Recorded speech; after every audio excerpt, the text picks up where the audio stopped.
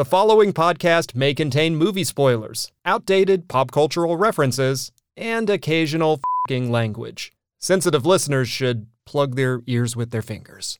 In 3, 2, 1. And rolling sound, quiet. Speak.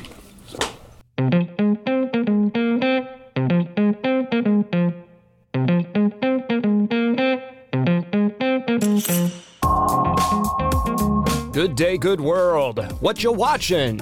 Be specific. You're back with us for our second episode of Subgenre Season 3, Time Twisters. Movies that don't play by the rules of the normal timeline. The film we're talking about today is such a good match that it even has time in its title. I'm your host, Josh Dassel, and today we're putting some gauze and Vaseline on the lens for a time period, time-bending romance about love across the ages. Starring the Man of Steel, Christopher Reeve, the soon-to-be medicine woman, Jane Seymour, and Captain Von Trapp himself, Christopher Plummer. We're headed to the 1910s for a love as old as time. Sign the register and check into room 416. We're going somewhere in time.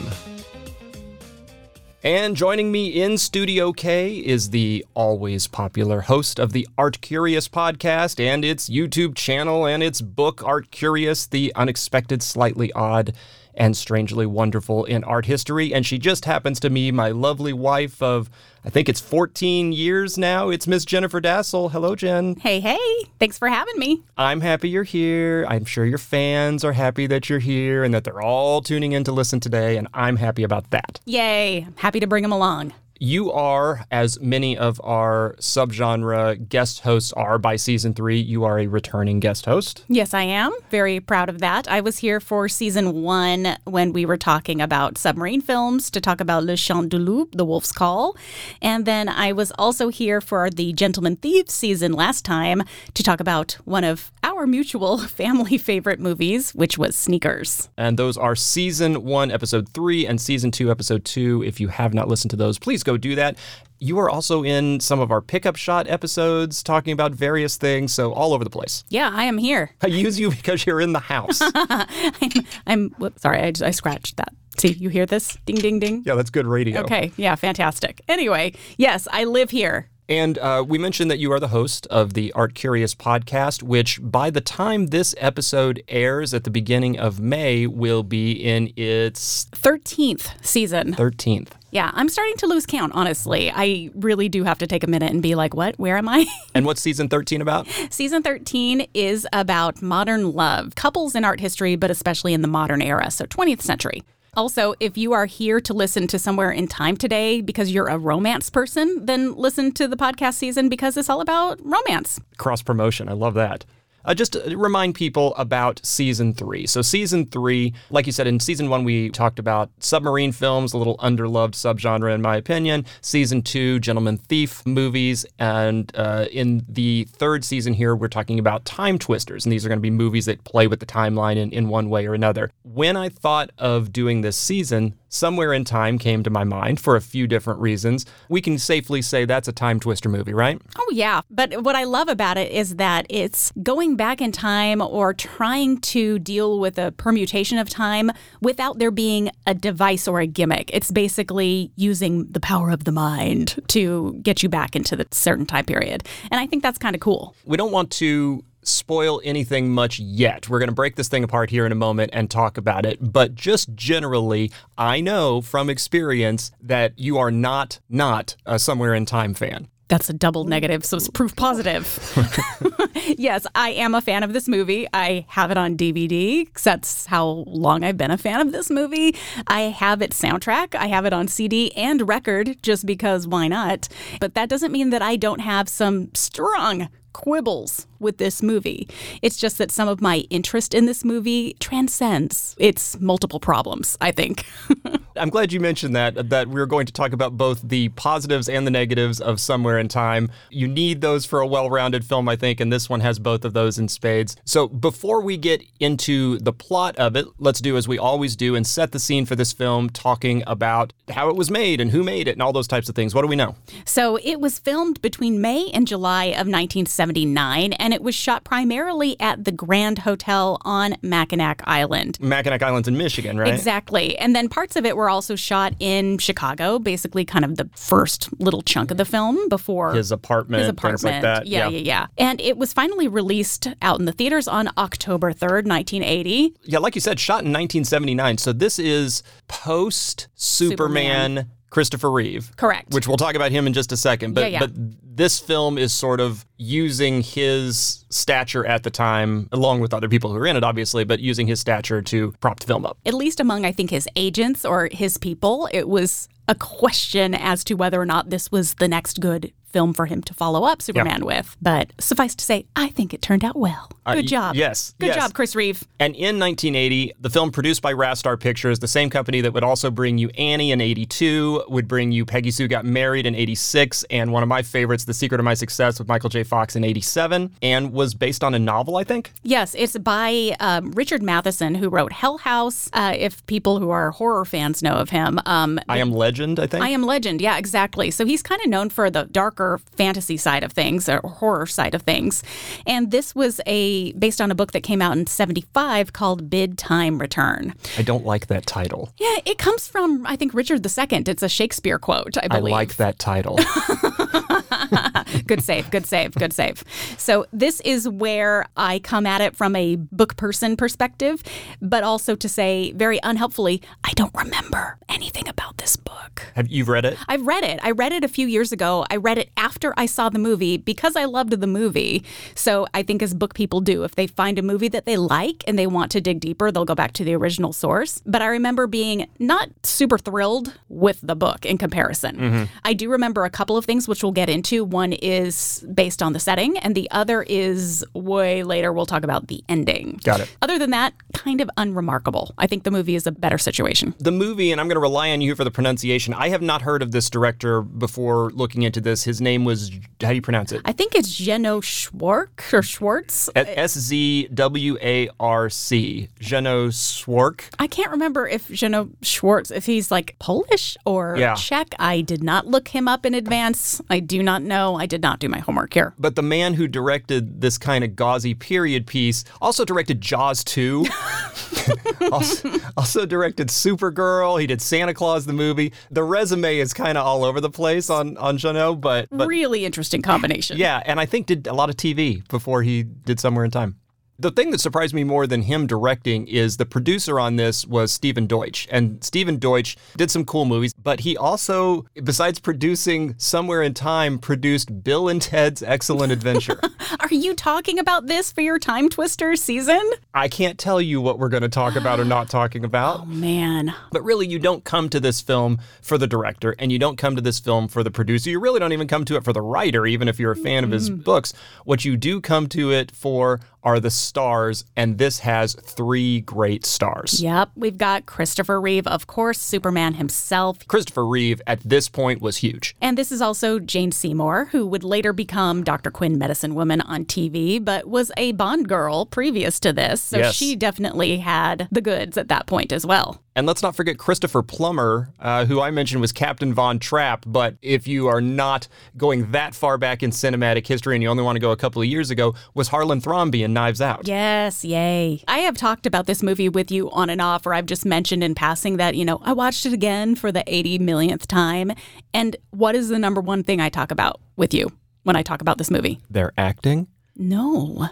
Their beauty. These are such beautiful people at their most beautiful, and it's like preserved in amber what you want a gorgeous couple to be. Yeah, it's amazing. It's amazing. And, Good job, Hollywood. All great actors in their own right, but in this movie, they are there to be beautiful, and they achieve that goal. Success. This movie was shot by Isadore Mankovsky. Isadore Mankovsky has shot a number of movies that I like, some of them better than others, the better ones being The Muppet Movie. That is a great one. Right? You go from shooting The Muppet Movie to Somewhere in Time, but then he also shot the remake of The Jazz Singer with Neil Diamond from early in the 80s, which I have a special place for in my heart, but nice looking stuff. Yeah. Edited by Jeff Gorson. Gorson, I didn't realize until I started looking at his resume, basically has edited everything Adam Sandler has ever been in. Okay. So I don't know if that's on purpose or if Sandler like trucks this guy from movie to movie, but he basically has done everything from Happy Gilmore on. Interesting. Yeah. Costumes are a big deal here, I think, in this movie because we are a period piece. They always tend to be. Costume designer here, Jean-Pierre Dorliac, who was nominated for an Oscar for this film, actually lost to Anthony Powell for the movie Tess, which I have never seen. I don't know anything about it. But did some other pretty amazing stuff in his career as well, including, I think, the Blue Lagoon. Not many costumes to make there. Well, that's what I was going to say. Is it like the occasional fig leaf? Like, right. Great job there.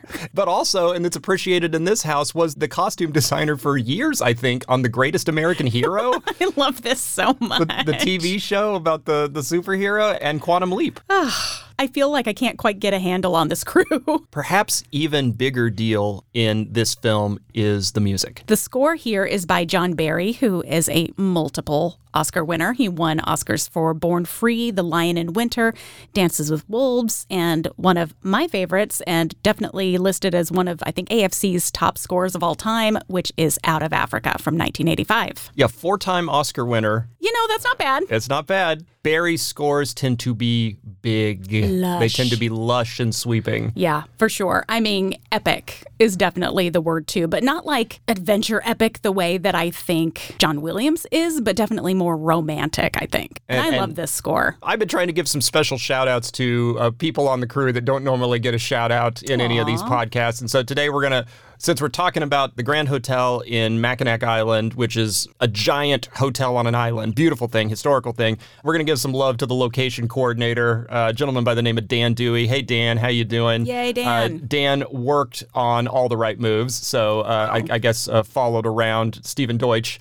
from show to show, but was also credited on this film besides being the location coordinator with being a production assistant. I'm imagining started as a production assistant and then got the bump to location coordinator to get a few more bucks. I am familiar with that path, Dan. I have done similarly. That's how it works, Good right? job. Budget on this, not terribly big even for the time. I know. It's kind of shocking. It was a $5.1 million budget, which, yeah, that doesn't seem so huge, especially when you have big name stars behind it. You know, about $5 million, I think, to shoot it, and really was considered a disappointment financially because in its opening weekend only grossed just over $1 million. And I think to date it was only like less than 10 worldwide. Yeah. The better news is that we can talk a little bit about its following and how it's received this cult status over time. But I think for sure it did better in international markets, as a lot of films do, than here in the U.S. So like Somewhere in Time was bigger in Asia for whatever reason that is. And I think you could speculate that it could have a number of things that would be more interesting to that market, that kind of lush romance that I think sometimes Americans can get a little cynical about that I think is more acceptable abroad. But certainly the kind of sci-fi, fantasy, time travel element too. Regardless of whether it did so well in the box office, it has gained a bit of a cult following over time. It's romantic. And if you're talking about a romance film, like this is definitely one of them. And has gained such a following that I found out in the course of researching for this, there's a whole fan club dedicated to this movie called Insight. Yes. INSITE. Yeah, and I can't remember. That's an acronym and it stands for something. It's like the International Somewhere in Time. International Network of Somewhere in Time Enthusiasts. That's right. Okay, I remember that now. Insight has also been instrumental, I guess we could say, in keeping not only the interest in the movie alive, but also helping to arrange the yearly Somewhere in Time weekend that they have at the Grand Hotel on Mackinac Island. So people come from all over the world once a year to go and basically wear period costume, take walking tours of all the filming sites, and we'll bring in stars and crew. Cast and crew will make special appearances and give lectures and talk about their experiences making the movie. So why have you never gone to this? Okay, well, the reason why I have not gone to this is because it is really expensive. Really expensive. And actually yesterday, I, again, pulled up my lovely friend Google and found out that they are having it this year. It's in late October 2023. And prices per person per room start at $810. That's for the cheap rooms. It is the Grand Hotel. I know, it's not like the Just Okay Hotel on Mackinac Island. That's right. That's right. Insight, we are open to some in-kind trade. Happy to advertise the fan club for some tickets to the show. You let us know. But I think that's as good a way as any to lead into talking about this film. If you are ready to go, let's do it. Let's talk about our feature presentation.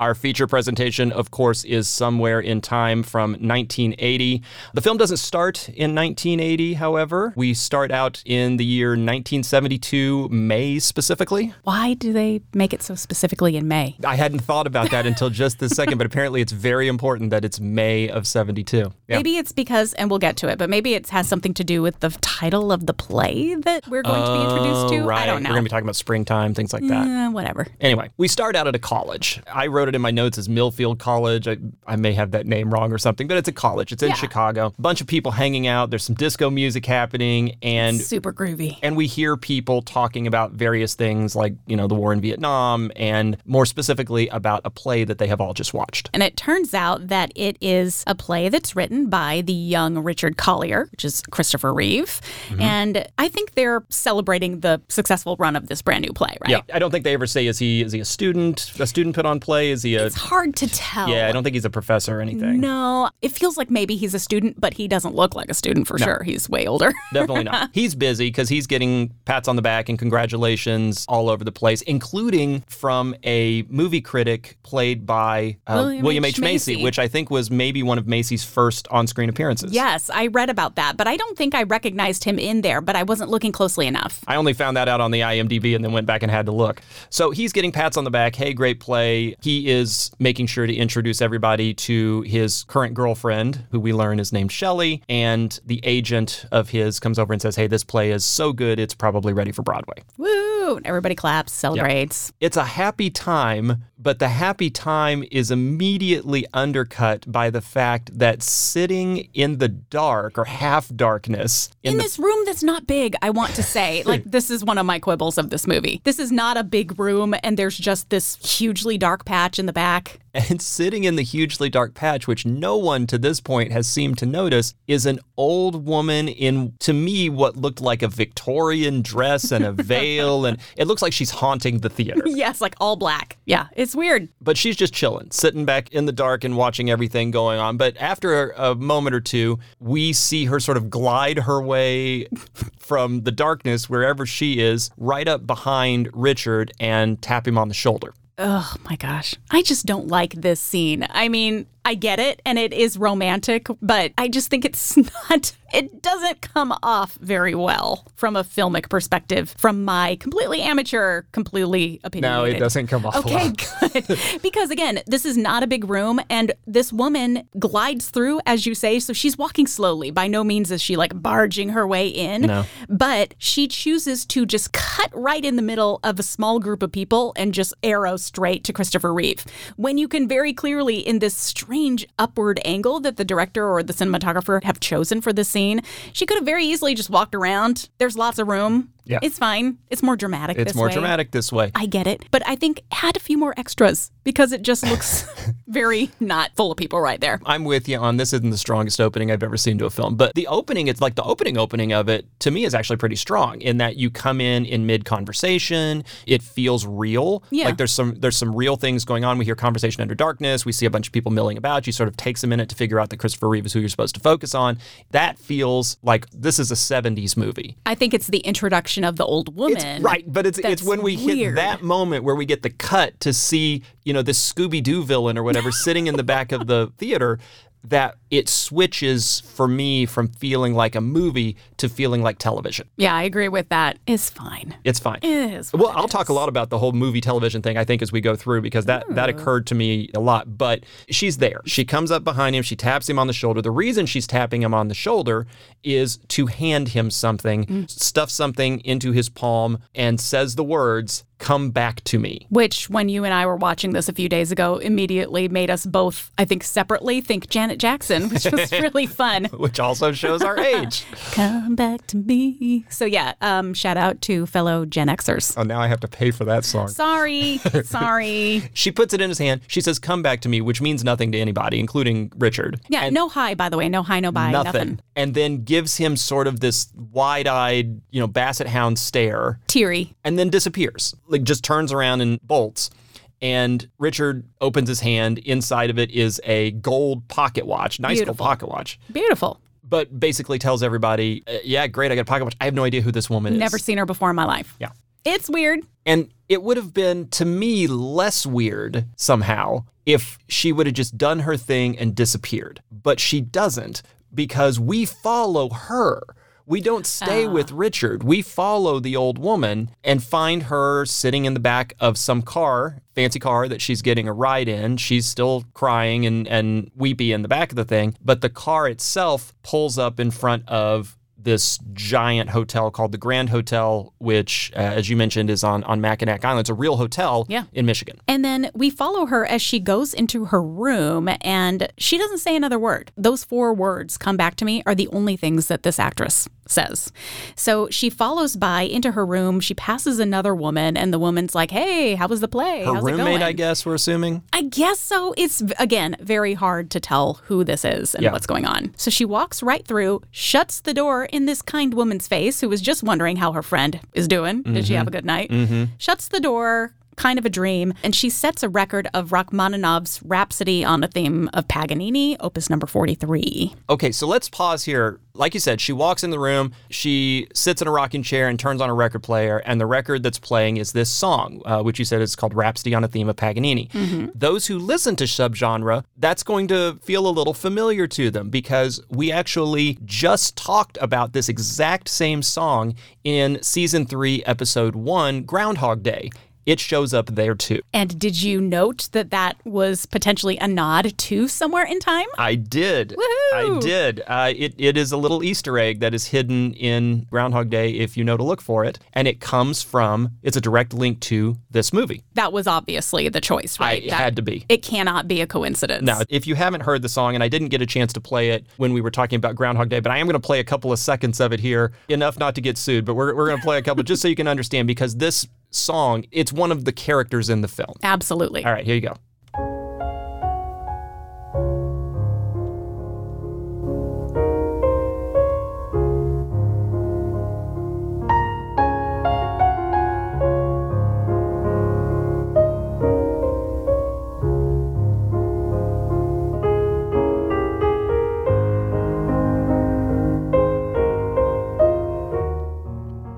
Okay, so that is Rhapsody on a Theme of Paganini. It is by Rachmaninoff. And she's sitting there listening to it. We think for the moment, oh, sweet music. She's going to sit and listen to it. It's going to come back. Yeah, just for know sure. that. She's sitting, she's looking out a window toward a lighthouse in the distance, and she's holding the program to this play that she just saw, which we find out is called Too Much Spring. I hate this title. Irrationally so. I don't know why. I hate this title. For a movie you like so much, you sure hate a few things about it. No, I really, really, really do. It's so funny. I feel like I loved this movie, but I just have a lot of sighing about stuff. We leave the old woman, who we have no idea who this woman is, but we're going to call her the old woman for now. We leave the old woman sitting in her rocking chair, listening to her Rachmaninoff, staring out the window at a lighthouse in the distance that's somewhere at the edge of the promontory. It's Somewhere in Time. That's where it is. That's where it is. Sorry. And we leave her and the world for 8 years. We come back 8 years later, but this time, instead of being in Michigan, we are in Chicago. Richard is in his apartment, a really nice apartment. He must have been writing some great plays in those 8 years, because he's making bank. Yeah. It's great. The view is astounding. So he has an apartment in Chicago, but he doesn't seem happy about it. He seems very frustrated. Something is bothering him. And so he does what all of us want to do when we feel like we can't be where we are, which is he packs to go on a trip. Oh, by the way, and he drives down Lakeshore Drive in his convertible. Who has convertibles in Chicago most of the time? He must have... Ferris Bueller? Well, yeah, but come on. Cameron, I guess. Cameron's dad. Let's be specific. That's okay. who has it. And they drive down Lakeshore Drive in that film as well. Well, I mean, where else are you going to drive in Chicago but Lakeshore Drive? Agreed. There are no other roads. Anyway. So he packs up to go on a trip. You know, he's riding the elevator down to leave, and the guy says, hey, when's your next play coming out? He's like, I don't know.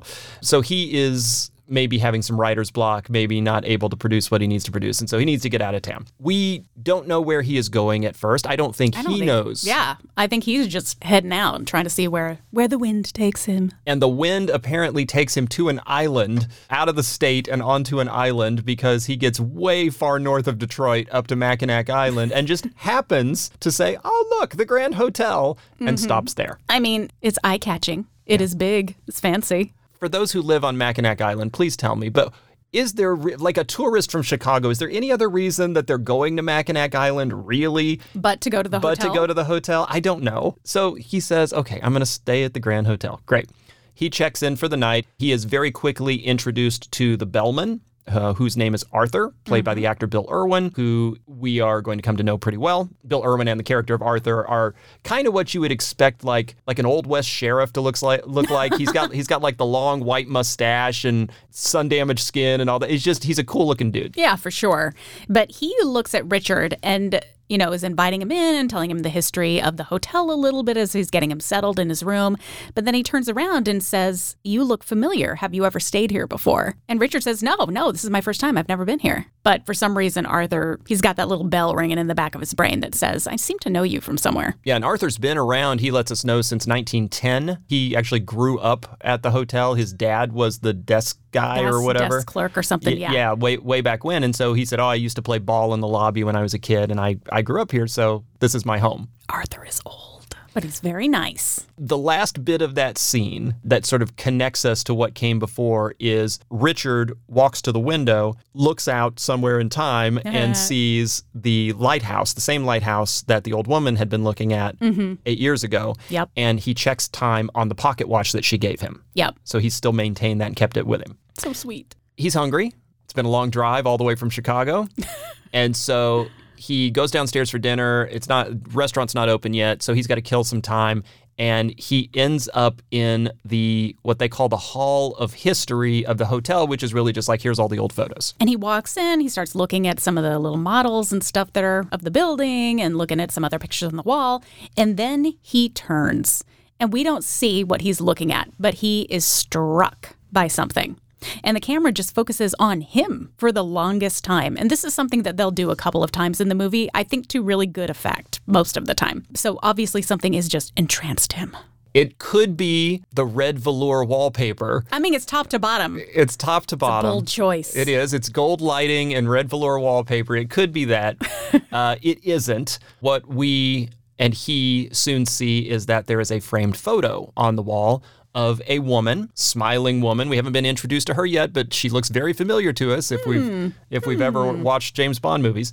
But she is smiling out at him from the frame, and he is transfixed by this lady in the picture. Who wouldn't be, because she is so beautiful. I've mentioned this before. I will say it again. You're going to get real bored of me saying this really quickly, but they're all so beautiful. And it does not say beautiful woman on the frame underneath her picture. In fact, it says nothing because the nameplate is missing. And this is frustrating to him because he really wants to know who this person is. But what do you do if you don't recognize Jane Seymour right off? Well, you go and you find Arthur, who's been there since 1910, and you say, who is this on the wall? And Arthur immediately knows who that is and says it's this lady named Elise McKenna. She's a famous actress. And very famously, she starred in a play in 1912 at that hotel at a little theater that's down by the lake on the hotel property. And then basically, Richard becomes obsessed, really, like compulsively drawn to keep looking at this photo. So he goes back at every opportunity, thinking about her, unable to sleep, just staring at this picture. It's kind of creepy, I'm just going to say. I mean, it is a little creepy.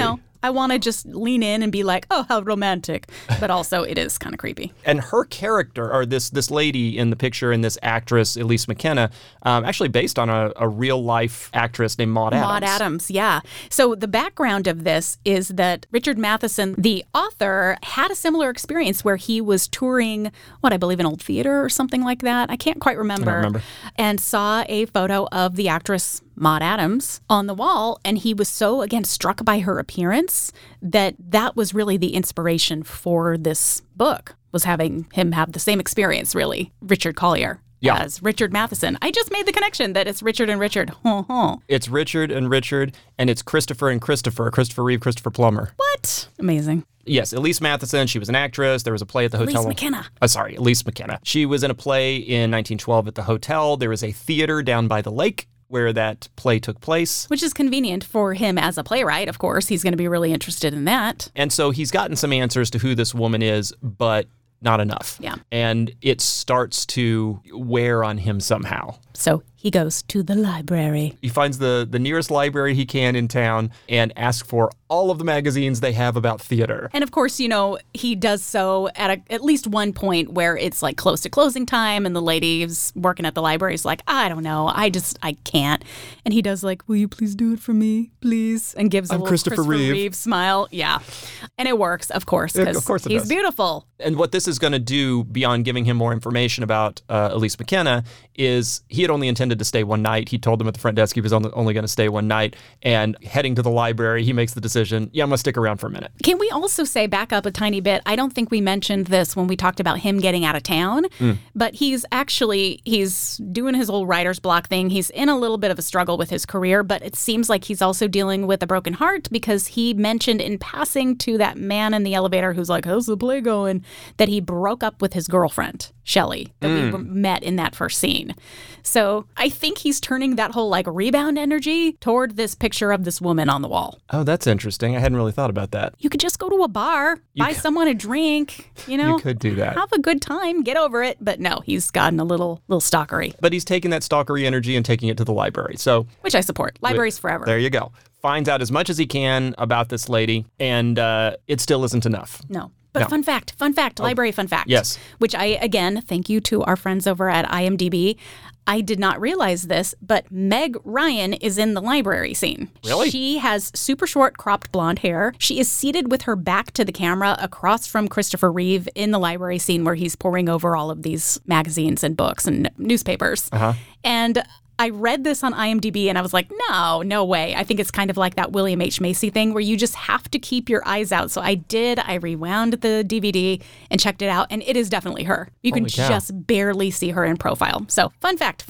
In the library, besides the stuff he finds in the magazines, apparently he finds this book called Famous American Actresses, which is about the blandest title for a book I've ever heard, but finds that the writer of that book lives nearby. Her name is Laura Roberts, played by Teresa Wright, and just shows up on her front door to ask for more information, which she is reticent to give. And we recognize her right away because she just happens to be that friend of the old lady. Right. When the old lady was coming home to... 8 years prior. 8 years prior, was coming back to the hotel and passed the roommate. She was the roommate. Yeah. So he says, hey, I'm here to find out some information about Elise McKenna. I know that you wrote the book on her. She says, yeah, I'm not interested in giving any of that out. Until he shows her the pocket watch. And she is stunned. And she goes, oh, where did you get that? And he said, this woman gave it to me. And she realizes how important. She said that was never something that she ever left. Yeah, and she gives us the backstory of, it disappeared the night she died. Yeah. Which means the night she died was the night that she gave it to Richard. Yep. So she died somewhere right after she went to her room and listened to the music and looked out somewhere in time. So many coincidences. Mm-hmm. But at that point, she knows that he's the real deal. Right. So she brings him inside and lets him go in and check out the room where they had been staying, all that good stuff. Yeah, and a lot of the stuff that she's collected, I guess, of Elise McKenna's over the years, she's got kind of like a little shrine because she's writing books about her and things. One of the things that she has collected is another picture hanging on the wall, this time of what she says was Elise's manager, a guy named W.F. Robinson, who we will meet in a while. She explains that their relationship was not usual that there was something a little off about the relationship, but doesn't really go into much detail beyond that, which is fine anyway, because Richard isn't really listening. Richard is looking at a book. And he picks up this book that's hanging out, and it just happens to be a book by his former philosophy professor from Milford College or Millfield, I don't know which one it is, by a guy named Dr. Finney. And the book is called Travels Through Time. Again, what are these coincidences that are going on here, man? Well, the lady, Laura, tells him that Elise used to read this book all the time. Yeah. So it had some special significance to her, which he latches onto because we're going to see him do something with this information here in a little bit. But before he can do anything with the information, he notices across the room at this lady's house that there is this little model of the Grand Hotel. Little is a word in True. Quotes there. But That's true. You could run a model train around it, but there is a Somewhere in Time model, which he goes over to, checks out, and lifts up part of the roof to reveal a music box that plays the Rachmaninoff piece. The Rachmaninoff piece. Again, something strange is happening. Uh-huh. Too many coincidences. And I believe it might be happening somewhere in time. What? Thank you, everybody. Good night. Good night. Okay, so we have some new information, Richard does, that this woman existed. We know her name. We know where she stayed. We know she was in a play in 1912 at the thing. We know that she was reading a book about travels through time. We know that she is present in this picture in a way that is strange. And we know that she showed up to visit Richard before she died and gave him a watch. She has some sort of connection to him, and he does not know what it is. Right. He does not know what's going on. So he does what he can with the clues that he can and goes to visit Dr. Finney, the guy who wrote this Travels Through Time book, played by George Voskovic, at Milford College, and just poses a question to him. Is time travel possible? Yeah, there's not a lot of preamble here. It's just like, oh, hey, I was here a few years ago. You're my former professor. Hey, is time travel real? And the professor sort of stops and kind of looks at him like, well, what is happening? But that you could tell right away that he is stopped because he has something to say about it. He does, but okay, so this is one of those moments that for me was just like, okay. Yeah. Yeah, you wrote the book on time travel, I guess. I think that's the implication here, is that, you're an expert on it or whatever. But if that's true, why are you suddenly so surprised that someone shows up and asks you if time travel is possible? Surely he's not the first one. Like maybe your editor or anyone who ever bought the book, any student you've ever had. That's a great question. Maybe this is the first person who seems to have taken it seriously. Maybe. Yeah, good question. I don't know.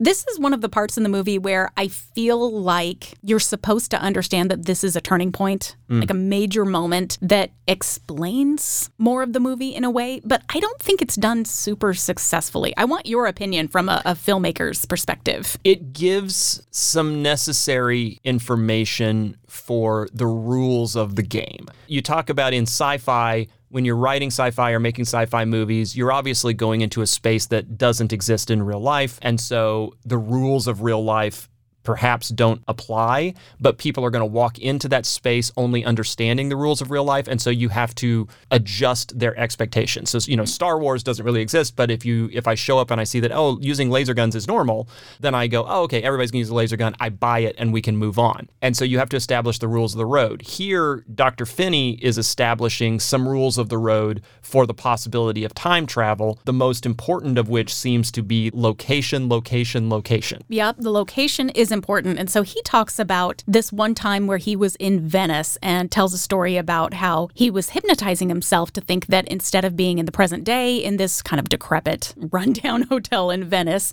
that somehow he had transformed into the 1500s. He had moved back in time. But only for a second. But then he's very clear about that. He says just a moment. It was like he had a flash of being back in time, and that the whole thing was such a trial, such an effort that he found himself completely exhausted by that, being able to do it. And says if he had the opportunity to do it again, which he says very clearly, I don't want to. Yeah. But if I had the opportunity to do it again, I think my flaw in what I did was I left things around that would remind me of the present day so I could never fully immerse myself in that time. Ladies and gentlemen, if you haven't seen this movie, A, why are you listening to this spoiler-filled episode? But also, B, know that this is important, so keep this in your brain. So rules of the road. You got to be in the right location. you have to hypnotize yourself, and you can't have anything around that reminds you of the present day. Yeah. And now that you know the rules, know that it's going to be hard. And that it's going to make you, it's going to exhaust you. Really tire you out. Yeah, that's what I mean by that. Well, I think if I was a listener to this and I hadn't seen the movie, I would go, okay, maybe because we've set up an interesting premise. We have set up a series of clues as to what is coming. We've got a lot of foreshadowing on things that is coming. We've set up beautiful people in beautiful places and a mystery. Yep. All the makings of a good film. Now, how that's going to play itself out, how we're going to feel about it along the way, I think that is another question entirely, and we should talk more about that when we get back.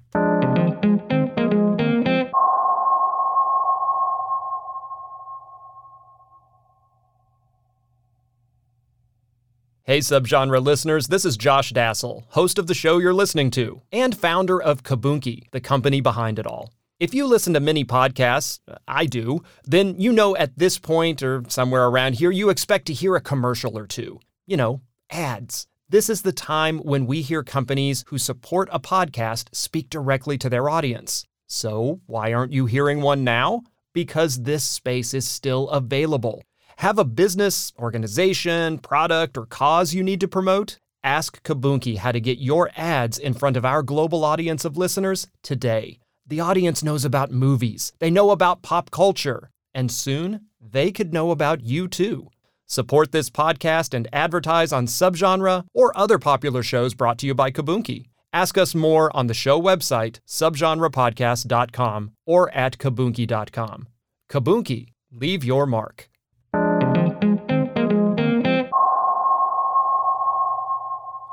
Hey, you're listening to Subgenre. We are in our third season, episode number 2, talking about the film Somewhere in Time from 1980 with Christopher Reeve and Jane Seymour and Christopher Plummer and my guest host, Jennifer Dassel. Hello. How you doing? Doing great. I am. That was short and sweet. You know, Love it. I'm being concise. I appreciate the conciseness. This podcast can get long. Let's see if we can make it even longer. Fantastic. Let's take just a little bit of time, not too much, just a little bit of time, and let's geek out. Awesome. In Geek Out, we take just a fun topic and kind of talk to or about it as fans. And I wanted today to, we talked about how music plays such a big part in this film, and we'll talk a lot more about that. But so far, this Rachmaninoff piece has played a big thing. That Rachmaninoff piece wasn't written for this film, right? Classical piece. Totally. It's been around for a good 100 years at this point. But every time I hear it, and apparently every time a lot of people hear it, because it could be used in things like Groundhog Day and people understand what's going on, it is a piece of music that has become synonymous with the film it was in, even though it wasn't written for that film. It becomes sort of a shorthand. A shorthand. Yeah, 100%.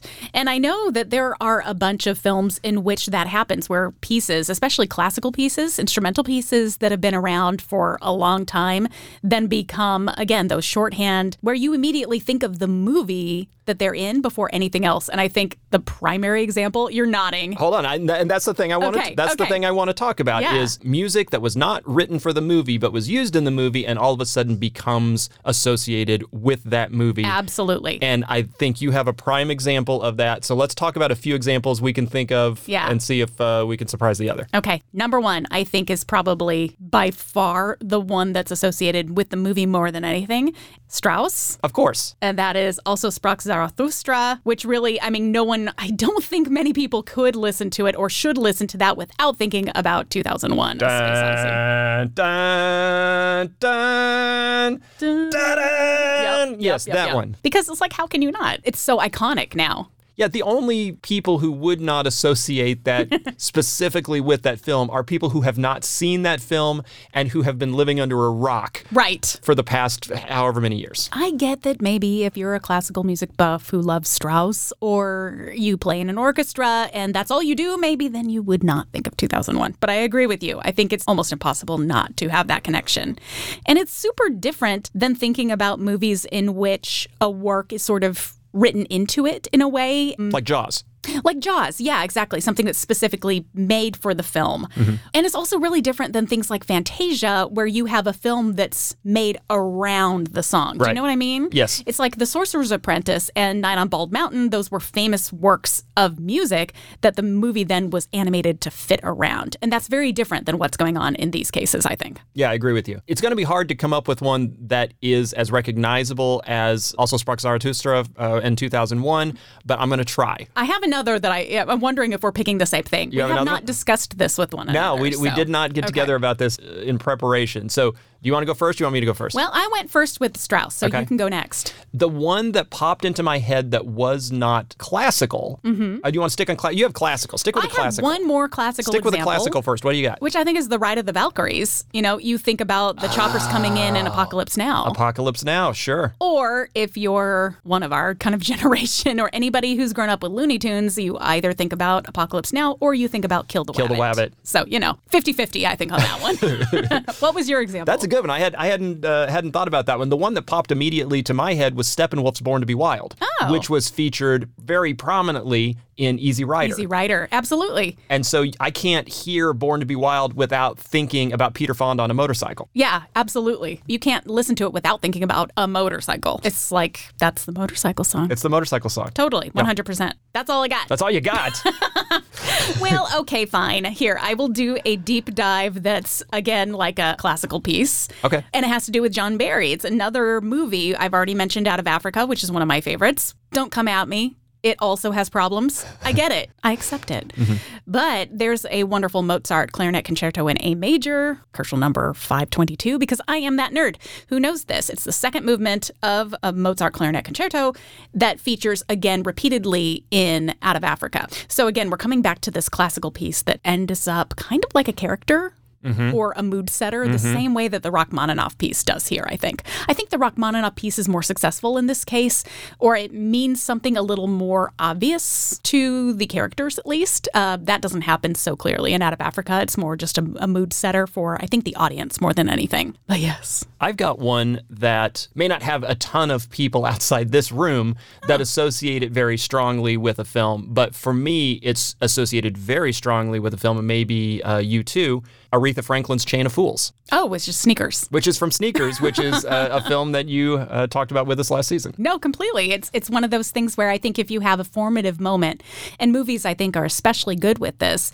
where if you hear a song for the first time really in a particular setting, that's always what you'll think of. And so I think that was probably the first place that as a preteen or whatever, I heard Chain of Fools was in Sneakers. So now I can't not see River Phoenix dancing around kind of crazily when I hear that song. Is it a good thing or a bad thing that me as an audience, me specifically, that I didn't come to Also Sprach Zarathustra as a classical music fan or as a music fan, period? I don't appreciate it on first listen as a music fan. I appreciate it as a piece of a movie. But you appreciate it. Yeah, of course. Is the bottom line. Yeah. See, this is the same kind of conversation I have when people ask me about being exposed to visual art in sort of a pop-centric way. So I always get the question about these immersive art experiences. And I think like one of the biggest ones that people understand is the Van Gogh experience, where you're in these rooms full of projections and your emotion is manipulated by music and storytelling and things like that. But I always say, if you had a good time, then I think it's fine. I think that's the most important thing. So if you're having a good time and you're finding that the music in the films means something to you and that it helps with the mood or the story or whatever, if you're connecting with it, I think it's fine. Okay. I don't know. I'm not a music historian. I'm not a music critic. I'm not a movie critic. I can criticize lots of stuff. Oh, I go consider for it. myself a movie critic and a music critic. Yeah. I love it. Music's awesome. Fan. I'm a fan. I was waiting for Tastic at the end of that. I need more coffee. Sorry. This isn't going well. Sorry. All right, let's talk more about this movie. Okay. When we last left off, Richard had gone to see Dr. Finney, had asked him if time travel was possible. Finney said, you got to be in the right place. You got to clear all the stuff out that's going to remind you of the time you're in, and you got to hypnotize yourself and do all of those things together. And oh, by the way, it's going to make you really tired when you do it. No big deal. It's fine. So Richard has information in hand for the rules of the road of what it is that he's trying to do. So he goes to try to execute on this because he really wants to see if it's possible. And the first thing he does is go to a coin shop. He needs to go and get some coins from 1912, and he needs to basically immerse himself personally into the world as well. So he finds an old suit and an old hat and then starts recording basically like time travel mantras onto a little self-hypnosis. Yep, exactly. And so you find him back in his hotel room, shutting the blinds, laying down in the bed, trying to hypnotize himself into going back into time. And making sure before he does so that he is clearing his pockets of his keys. He puts away any modern day coins that he can find in his pockets. The alarm clock from the hotel room. Right. All those modern conveniences he gets rid of. And lays on his bed, turns on tape recorder, and listens to himself, talking to himself, saying, you are in 1912, you are at the hotel, you're not in present day, whatever it is he's saying to himself, but it doesn't work. No, it's not going well. It's super frustrating, and so he goes downstairs, I guess clear his head, or it's a different day or something. He goes down back to the history gallery to see this lady's photo again. And in the process of doing so, notices that under glass they also have an old guest book, and that gives him an idea. So he says okay, there has to be another historic ledger from the hotel available. So poor Arthur, it's the middle of the night. Yeah. Richard goes and storms off to his cottage, knocks on the door. The poor guy comes out in like an old school nightshirt. Yeah, Arthur lives on the ground. You know what he reminds me of when he comes to the door is the grandpa from Willy Wonka. Oh yeah.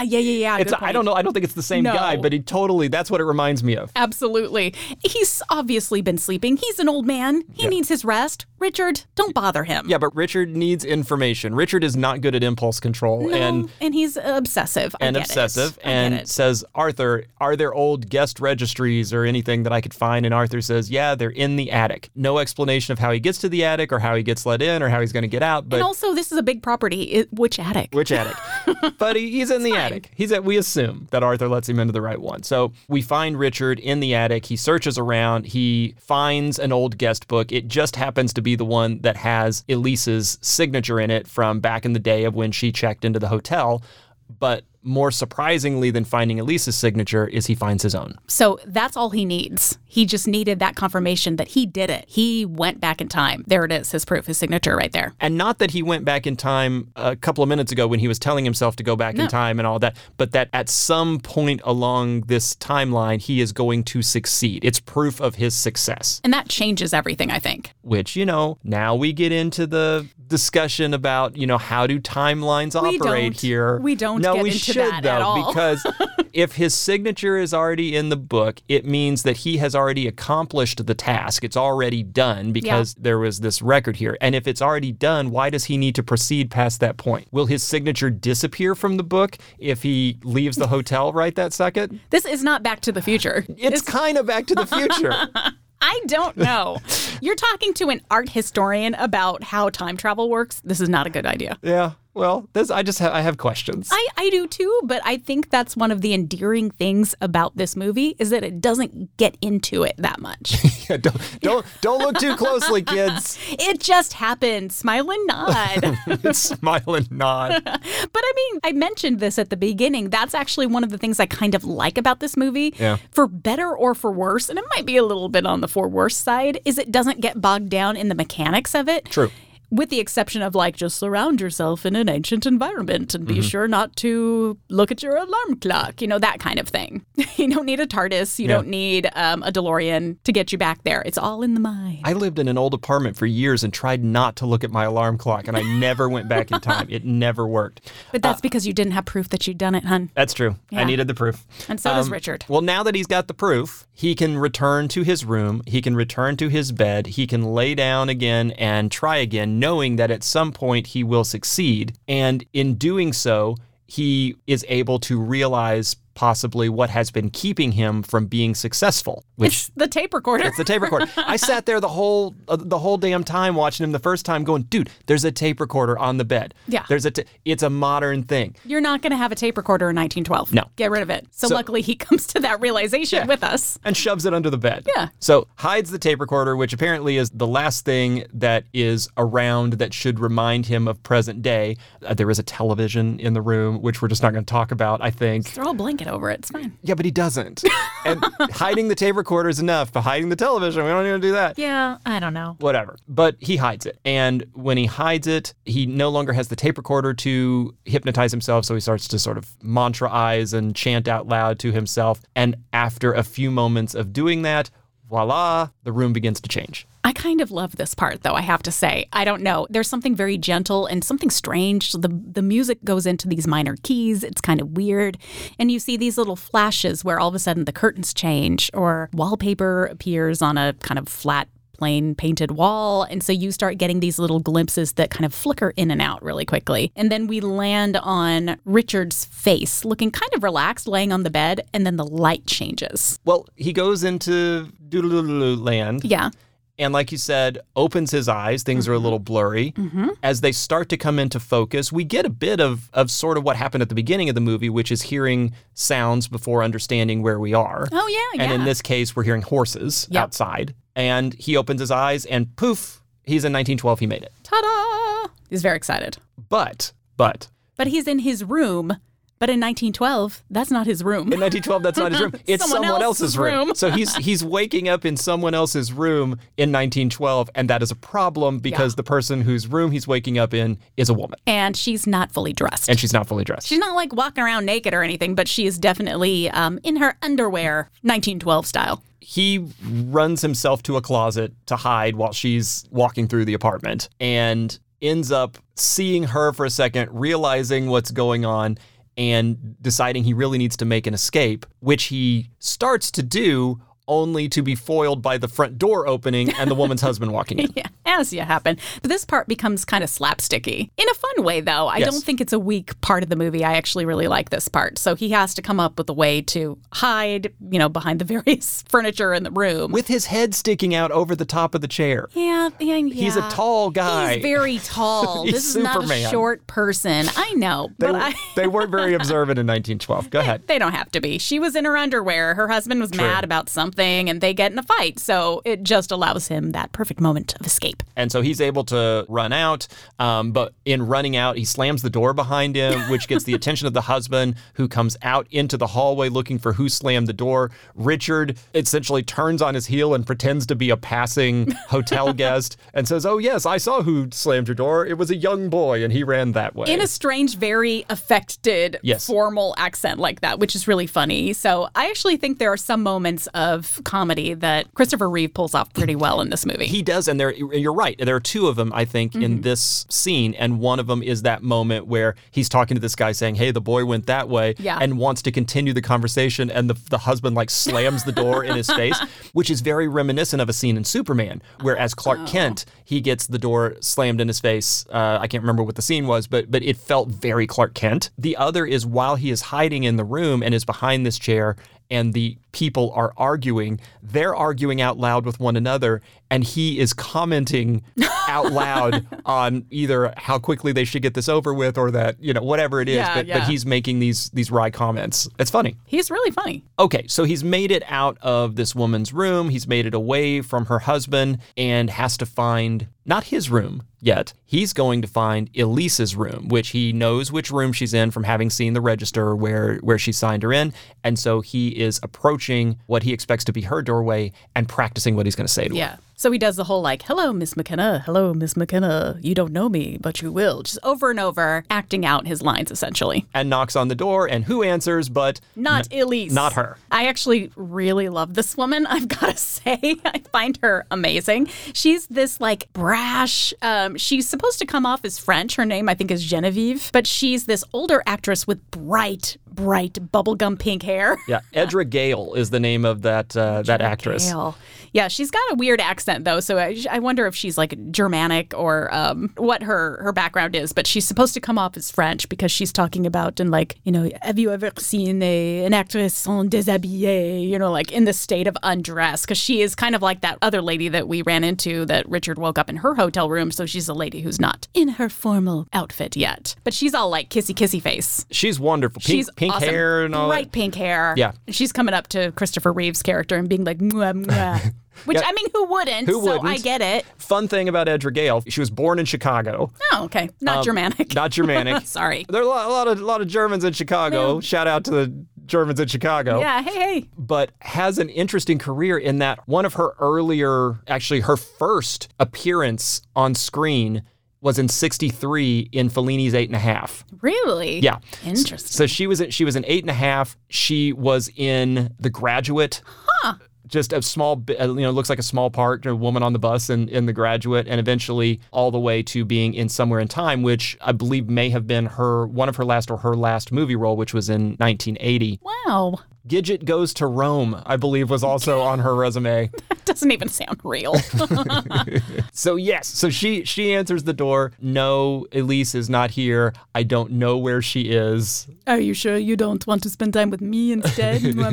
Let's back up. Because is that her that answers the door? I don't think so. I think it's the dressing maid. Now that we've talked all the way about Edra Gale, I think it's the dressing maid who answers the door the first time and says she's not here. I don't think he meets Genevieve until he goes backstage at the theater. Oh, I think you're right. Okay, this is my fault. All right, so Back forget up. everything that we just said, and then we'll just cut and paste it in. out. Yeah, we'll cut and paste it in later. But no, he finds a woman in the room. Elise is not there. Yeah. She doesn't know where Elise is. So Richard goes back down to the hotel lobby, and in the lobby runs into a small boy. Who's playing ball? Big red ball, big, sort of straight banged, old-timey looking boy in short pants. Mm-hmm. And we come to find out that this is Arthur as a little kid. Yeah. And it's very sweet because I think a couple of times we'll run into him, but it seems like, he's having a little bit of a hard time. His dad's telling him to stop playing in the lobby. His ball's annoying the people, And Richard takes a little shine to him because he recognizes him in that way of, growing up to be the old guy Arthur. And so he's very gentle and sweet with him. It's sweet. I love it. The kid's very cute. Yeah. Big saucer eyes. Big saucer eyes. Big blue eyes.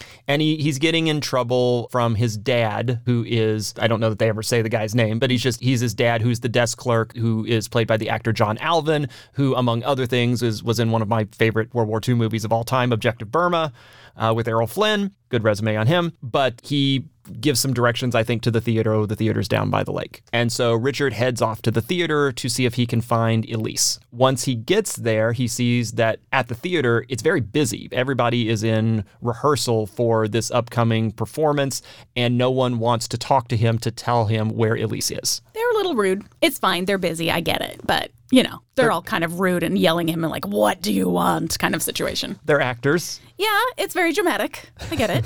It's fine. He finds his way backstage somehow, ends up knocking on a dressing room door. This is where he meets Genevieve, right? Who gives him the kissy faces and everything, right? Yeah. And tells him, if you want Elise, she's down by the lake. Taking a walk, doing a little stroll.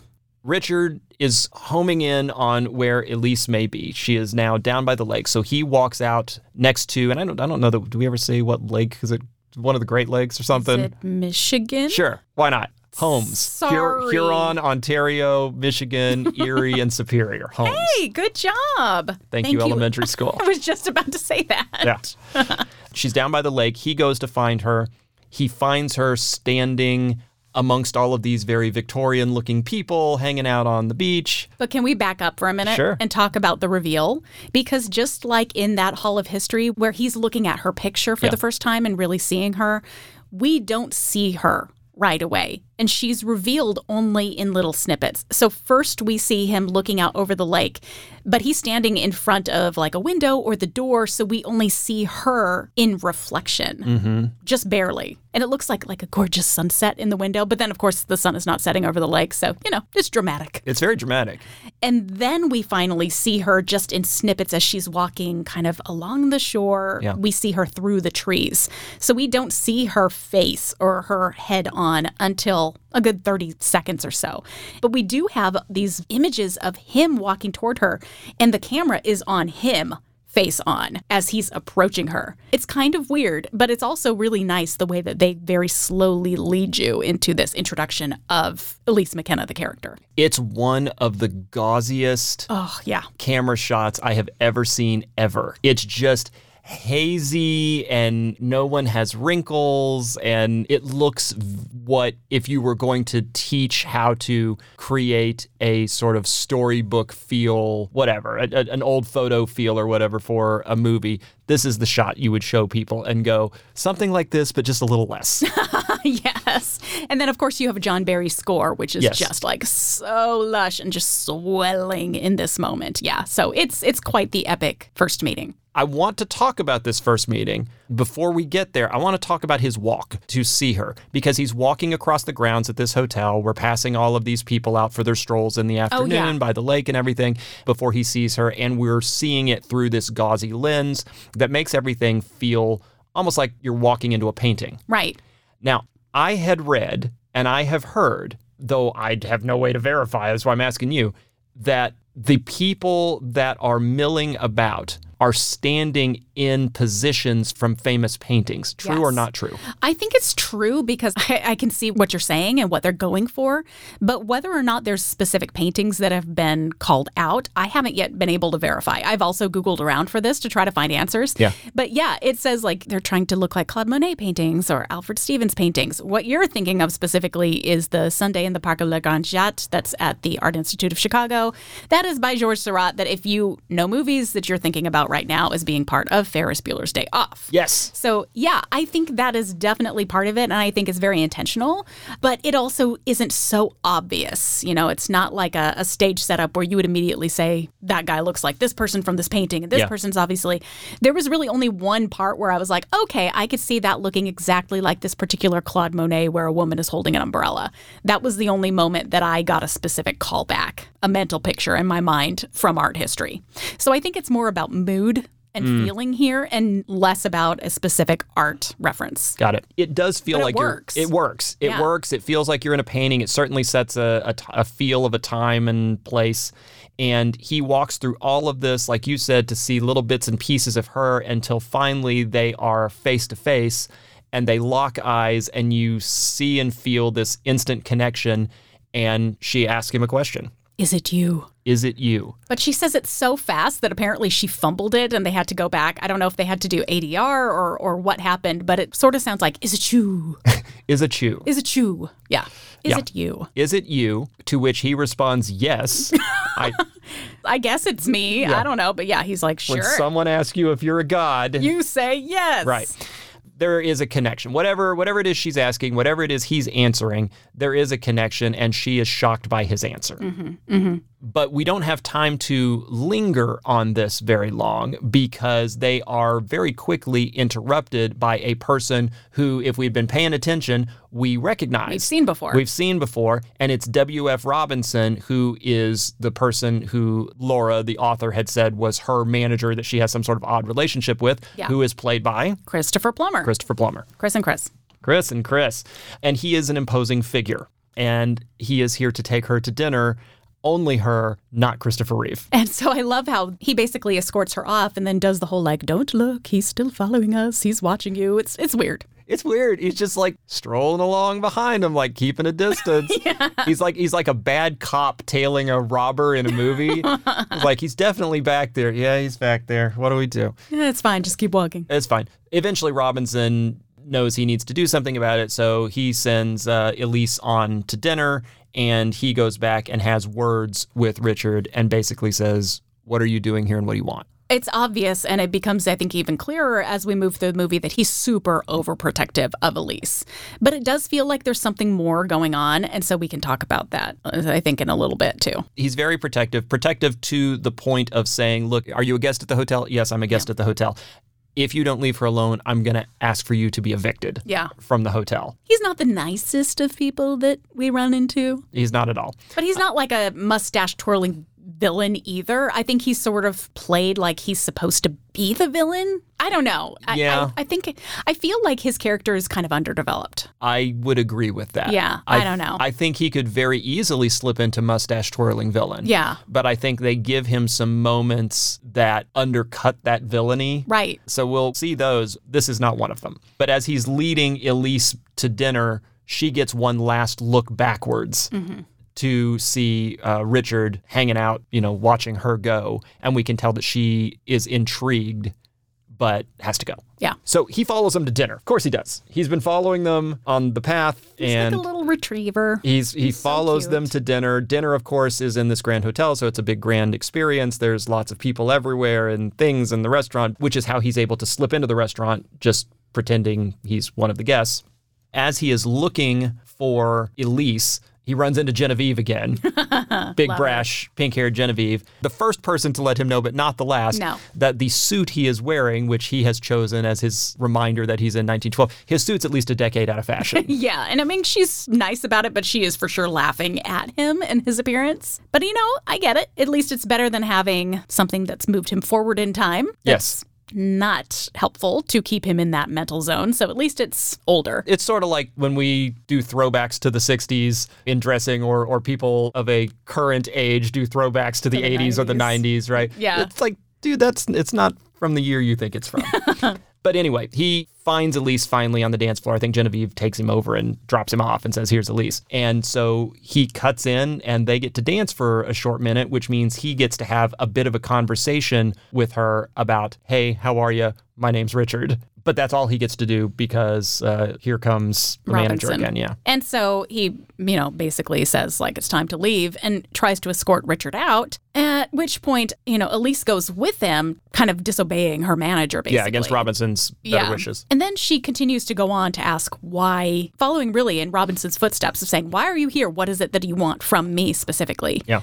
And then he does a moment of saying, well, I'm a playwright. And she goes, oh, of course, yeah. It's like, you wanted me to be in your play. I get it. Okay, whatever. He is not interested in having her in a play. He's interested in seeing her again and asks her, when do I get to do that? Yeah, I want to get to know you, basically. And she tells him, I don't know. Don't know when you're going to get to do that again. But you get the sense that it wouldn't be the worst thing in the world as far as she's concerned if there was another time where they met. Yeah. Although she doesn't let that onto him. But she's definitely intrigued. She's definitely intrigued. They're both interested in one another, at least. Right. Yeah, for sure. So back in her room then, Elise, with Robinson, she asks him, is this guy the one? Yeah. Right? We get this coded thing that they've talked about before that we don't quite understand, but she asks him if he's the one, and he tells her only she knows. Yeah. Only she can tell. And we're left going, huh? Here's the part that I find really frustrating is the whole is never really fully explained, or at least fully explained well in my book. Yeah. I've seen this movie a ton of times, right? A lot of times, and I'm still really frustrated and a little bit confused about two things. One is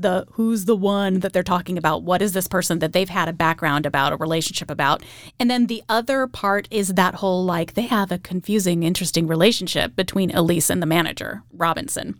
I feel like neither of those are really explained or fleshed out enough for us to come to our own logical conclusions. Yeah. I don't know. I still feel like I'm confused on both rounds. To me, it's made to feel initially like one of them is aware of time travel. Yeah, there's some sort of supernatural element going on.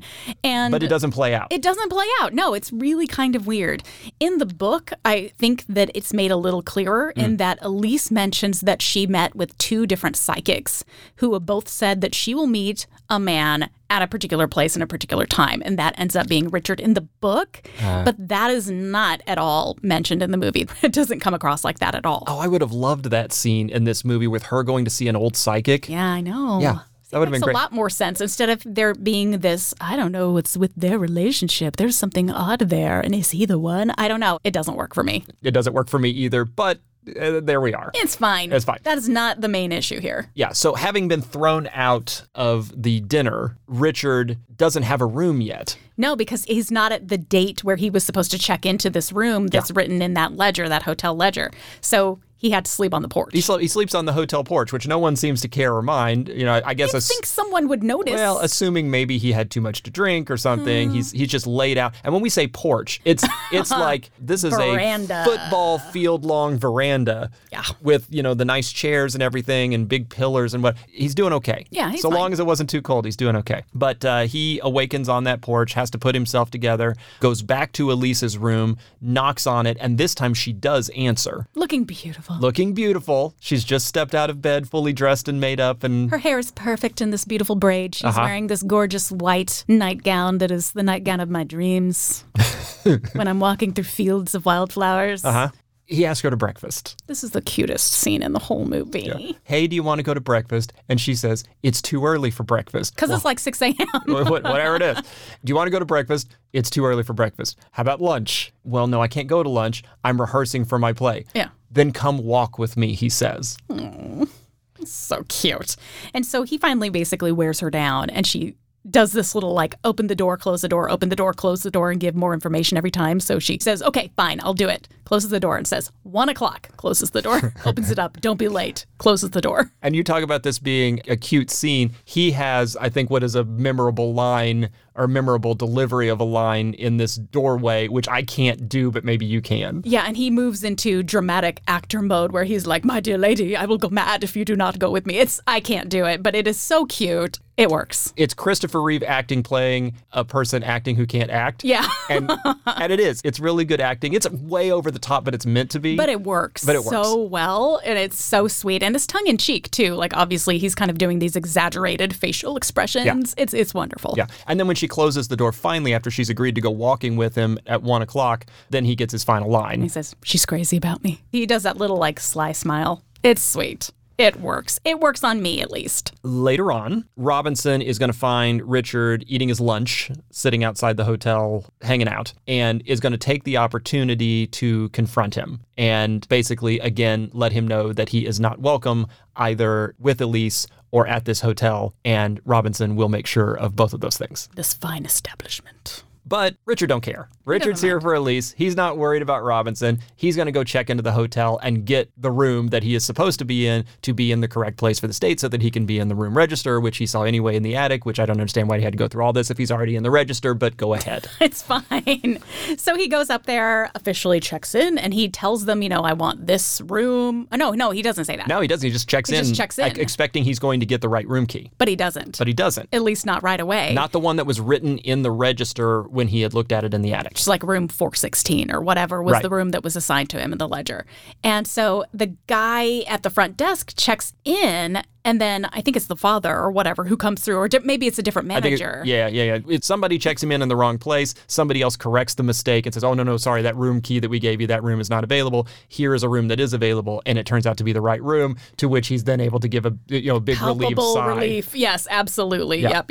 And then, he tries to help things along by saying, oh, I'm checking in at exactly 9:18 a.m. or whatever it said so. And the guy's like, yeah, thanks. Great. Thanks for being so helpful with the time. And while all of this is going on, little Arthur has his ball taken away by the father and is sad and sitting over in the corner crying about it. And Richard is able to make him feel better at the end by returning the ball. He steals it back from behind the desk and gives him the ball. Very sweet. It's very sweet. I know it's sweet. I don't love that part of the thing, but that's just me. Yeah. You have no heart, honey. I have no heart whatsoever. So she's agreed to meet him at 1 o'clock. 1 o'clock rolls around. And so they are trying to walk together outside the hotel. But, and by they, I mean Richard and Elise. But they are followed very closely. This time, instead of it being Richard tailing Robinson and Elise, it's Robinson tailing Richard and Elise, kind of keeping his distance behind and watching and trying to see what's going on. So they have to make an escape, which they do by jumping in a horse and buggy and taking off. Yeah, because very famously, Mackinac Island, there are no cars allowed. Yeah, that's right. Which is something we haven't mentioned before, then and now. So yeah, horse and buggy is the way that people got around the hotel, with the exception of emergency vehicles today, but whatever. That sounds kind of nice. I know, right? Let's go there. What if you're allergic to horses? You're kind of screwed. Well, I am. You're kind of screwed. I'll take a Claritin. It's fine. They hop in the horse and carriage. They take off. They ride it down to somewhere on the lake and wander around and buy peanuts. What if you're allergic to peanuts and horses? You're screwed in this movie and this hotel. They buy peanuts. They take a walk, and they are watching people painting. Do I say this right? En plein air. Oh, good job, honey. So proud of you. Standing out and painting the lake and the flowers and whatever is out there, but basically having themselves a really good time. Very romantic. Having walked the beach, they find themselves out at this lighthouse that everybody's been looking at from the hotel out at the edge of the lake somewhere in time. Yeah. And he finally, I would have asked this before, but he finally asked her, why did you say, is it you? And she says she was expecting someone. Yeah, because Robinson told her so that someone would come. So again, this is not really explained. Does she say more than that? Like, he just said someone would come and change your life? And that she should be afraid of him somehow? Right. That's the weird thing. Yeah, I mean, again, none of this is really explained. It's all very loosey-goosey. For all of them, I think, and for the viewer. Yeah. And I can't remember now if it's implied or if she says that he seems to know things before they happen. Yeah. Things like that, which really implies that the dude is a time traveler or something. Or psychic. I don't know. Or a psychic, yeah. Yeah. It's weird. It's a flaw, I think. Well, he's told her somebody's going to come, that she should be afraid of whoever this person is. Richard says, well, do you believe you should be afraid of me if I'm the one? And she says, no, I don't believe that. I'm not afraid of you. Yeah. I'm not afraid of you. Yeah. And so what do you do with the person that you've met who you're not afraid of? Is you go rowing on the lake, which is what they do. Except he's not reading French poetry, but it's fine. He's not. But this is another one of those moments where it looked like it's a painting. Yeah. Oh, for sure. Yeah. It's really beautiful. Have we said this enough? It's really beautiful. and they're humming. He's humming the Rachmaninoff piece, I think, as they're rowing across the lake. And she says something important, which is, oh, that's a beautiful piece. I know Rachmaninoff. Like, I listen to Rachmaninoff. I've gone and seen his shows in New York or whatever, but I've never heard that piece before. And he says, oh, I'll introduce you to it. It's one of my favorites.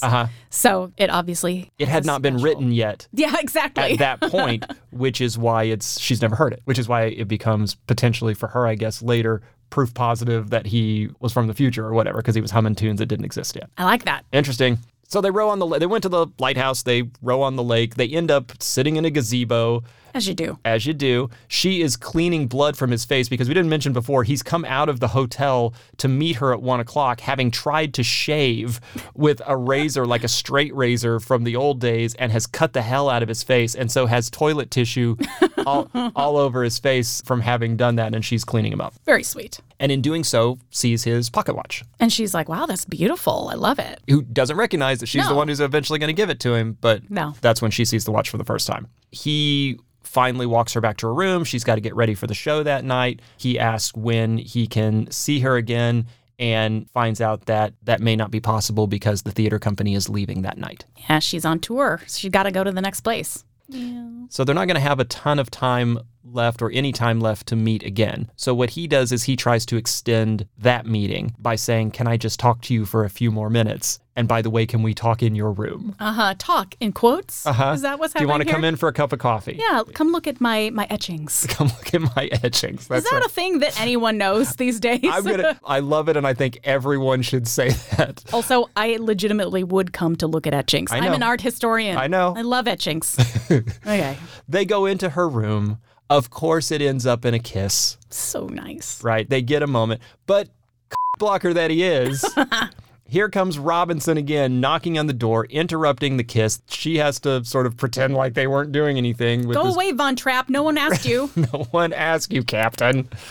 But that is sort of the end of their time together in her room because Richard skedaddles, leaving both Robinson and Elise together to argue a bit in the room. And before Richard can get out the door, Elise tells him one more thing about where he's going to be that night, which is that she's going to leave him a ticket for the play at the door, which is essentially saying, I want to see you again, come to the play. Yeah. And that's where he's going to end up. Yay. We hope. Pretty sure. We'll find out right after this break.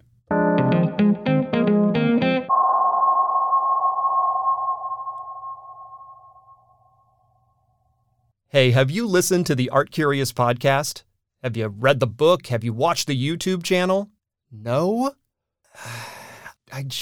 what are you doing with your life? Art Curious is a universe of content about all things unusual in art. It's the unexpected, the slightly odd, and the strangely wonderful. It's hosted by the lovely and talented Jennifer Dassel. That's my wife. And it's the most bingeable content around. Is the Mona Lisa a fake? Was Vincent van Gogh murdered? Was Donald Duck responsible for beating the Nazis? And what was the deal with Andy Warhol? Like, really, what was the deal? Listen, read, and watch fascinating stories like these and more when you subscribe today to Art Curious. Visit artcuriousmedia.com for more. Art Curious. Listen, read, watch. Art.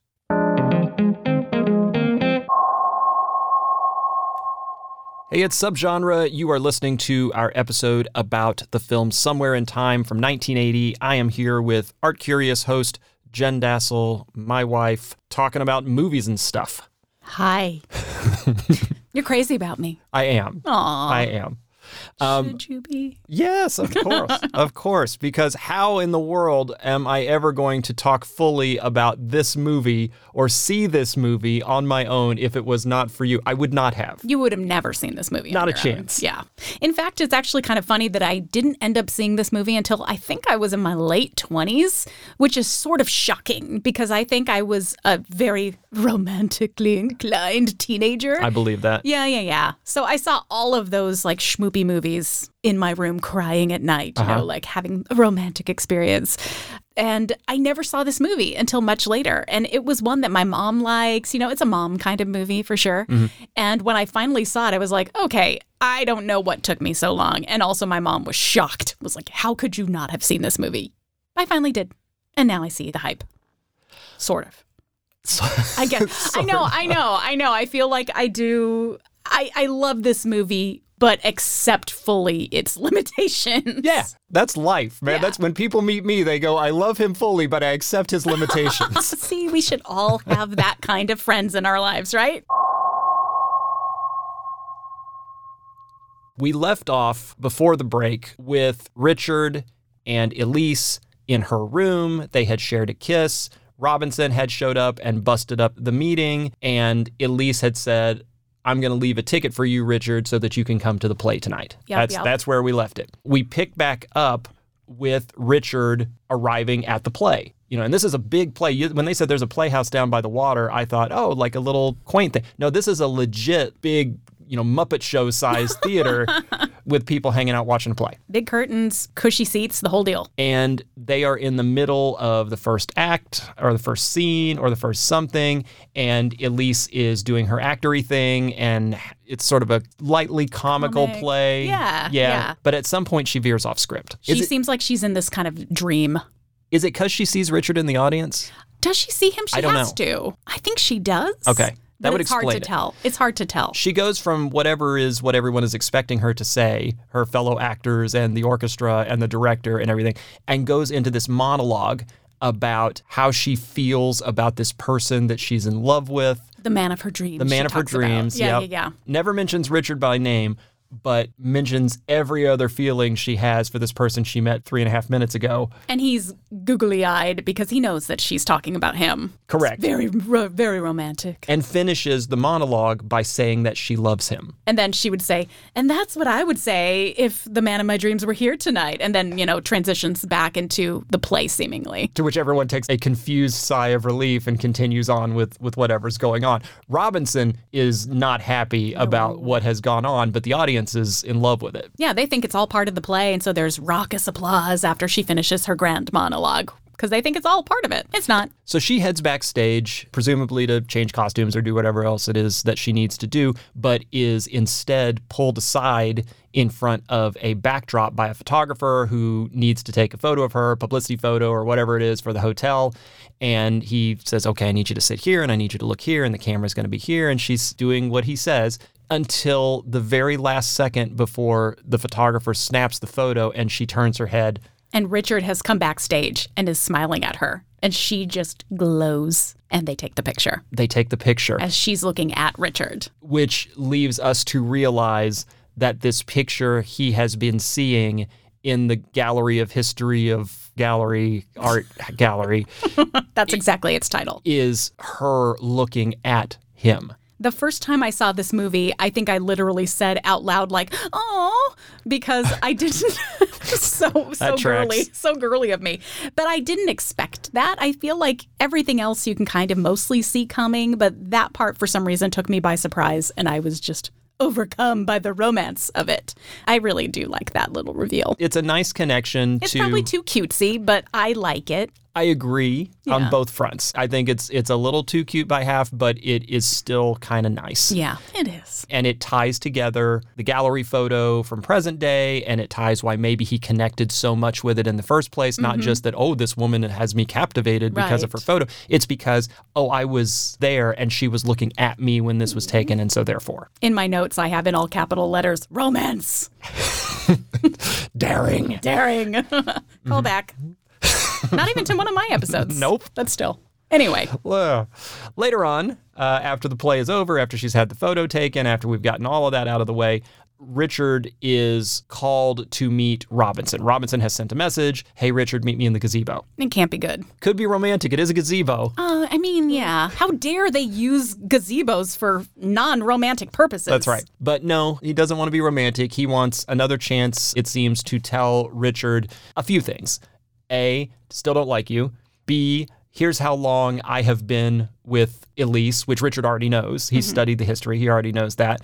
And how Robinson has like pulled her from obscurity, and he's not there because he's in love with her. He's there because he thinks she's going to be the next great actress of her generation, and he's nurtured that, and he's very proud of that. And how dare you think it was because I love her? I feel like I get it, and thank you for the explication and all that, but really, the characters in the film just need to learn conversation and to have a better communication, is what I mean. There's a lot that's unsaid. I don't buy that answer. About the whole, like, I am just doing this because she's going to be a great actress? Yeah. No, it's super underbaked. That's what I was saying about Robinson in general. I don't know. It's not great. I love you, Christopher Plummer, R.I.P., but however, it's just not my favorite.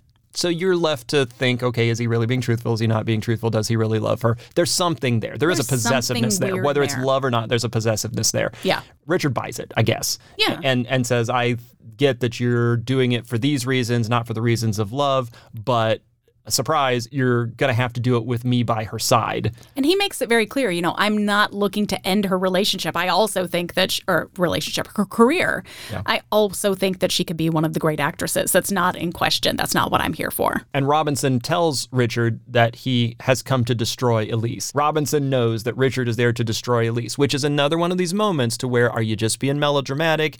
Are you being overly possessive? Do you know something about time travel? Yeah, is it that whole psychic element that we keep gently nodding at, but not able to really discuss? Yeah. I don't know. And he caps off this whole thing, understanding as he thinks he does, Robinson, about Richard. He's brought some goons along, and the goons jump out of the darkness and beat the snot out of Richard. This is a very powerful theater manager. It really is. It's goons. All of this is happening while the rest of the play is still going on. And after the play is done, Elise runs off stage looking for Richard, who she expects to be backstage. Well, Richard's not backstage. Richard is getting the snot beat out of him out of the gazebo. No one has seen him. She asks around. Nobody has seen where he has been.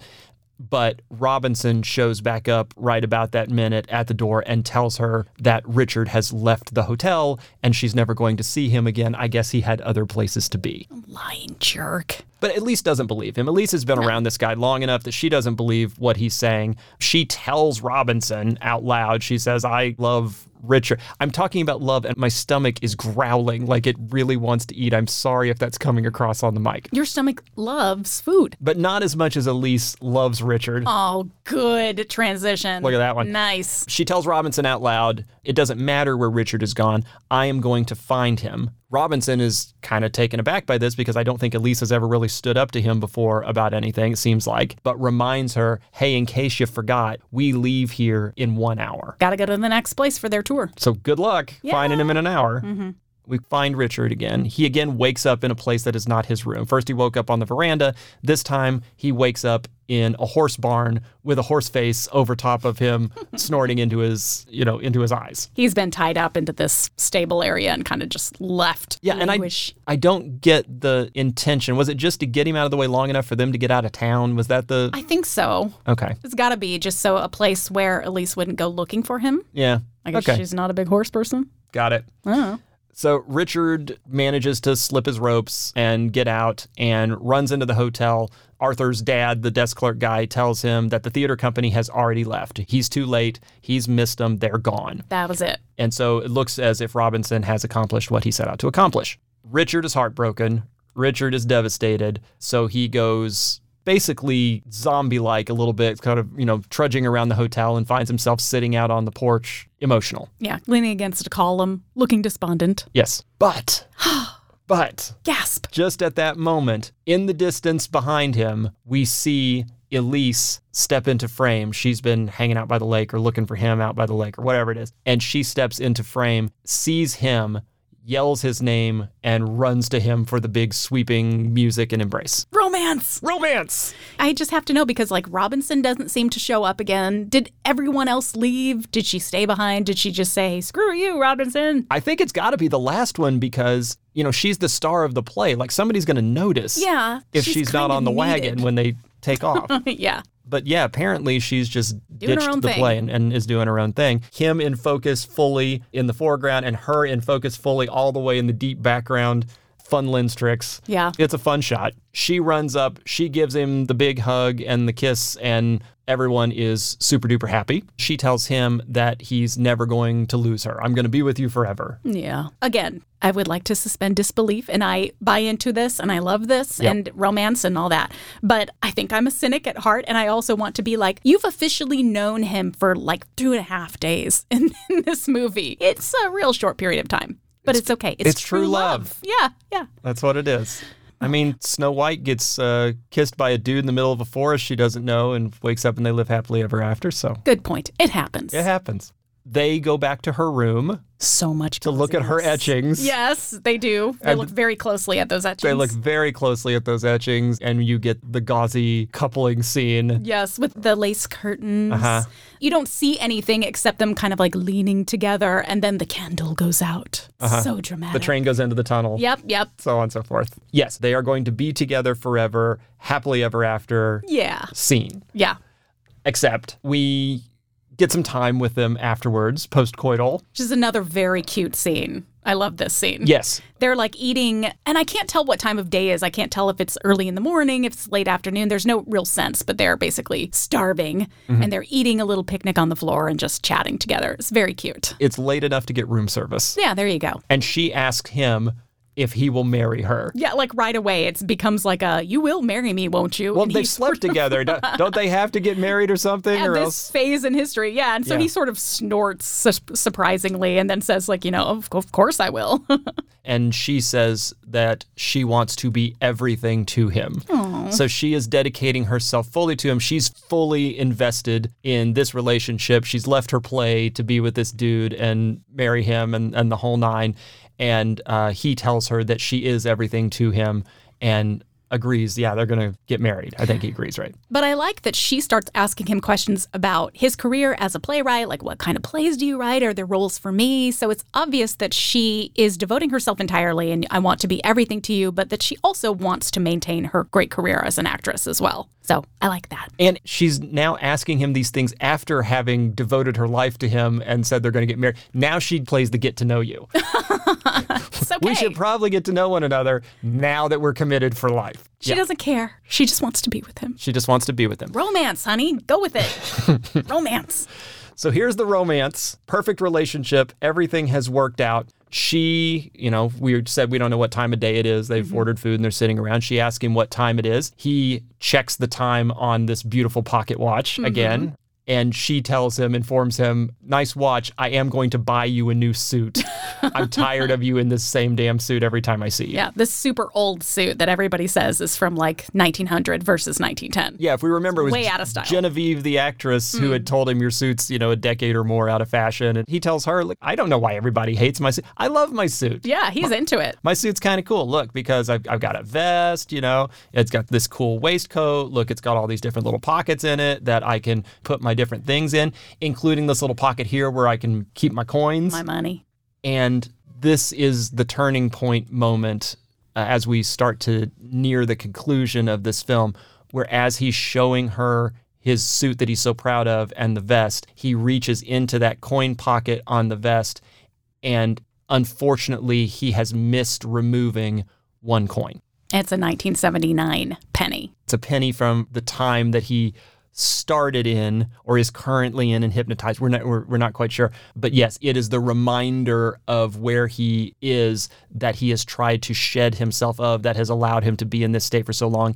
It's in his hand, and suddenly his whole existence in this time is thrown into turmoil. And he starts shaking and like visibly in despair. Like really in despair, like shaking, physically, sweating. It's affecting him. And he starts to what appears to be kind of this combination of blacking out and falling into a tunnel. Yeah.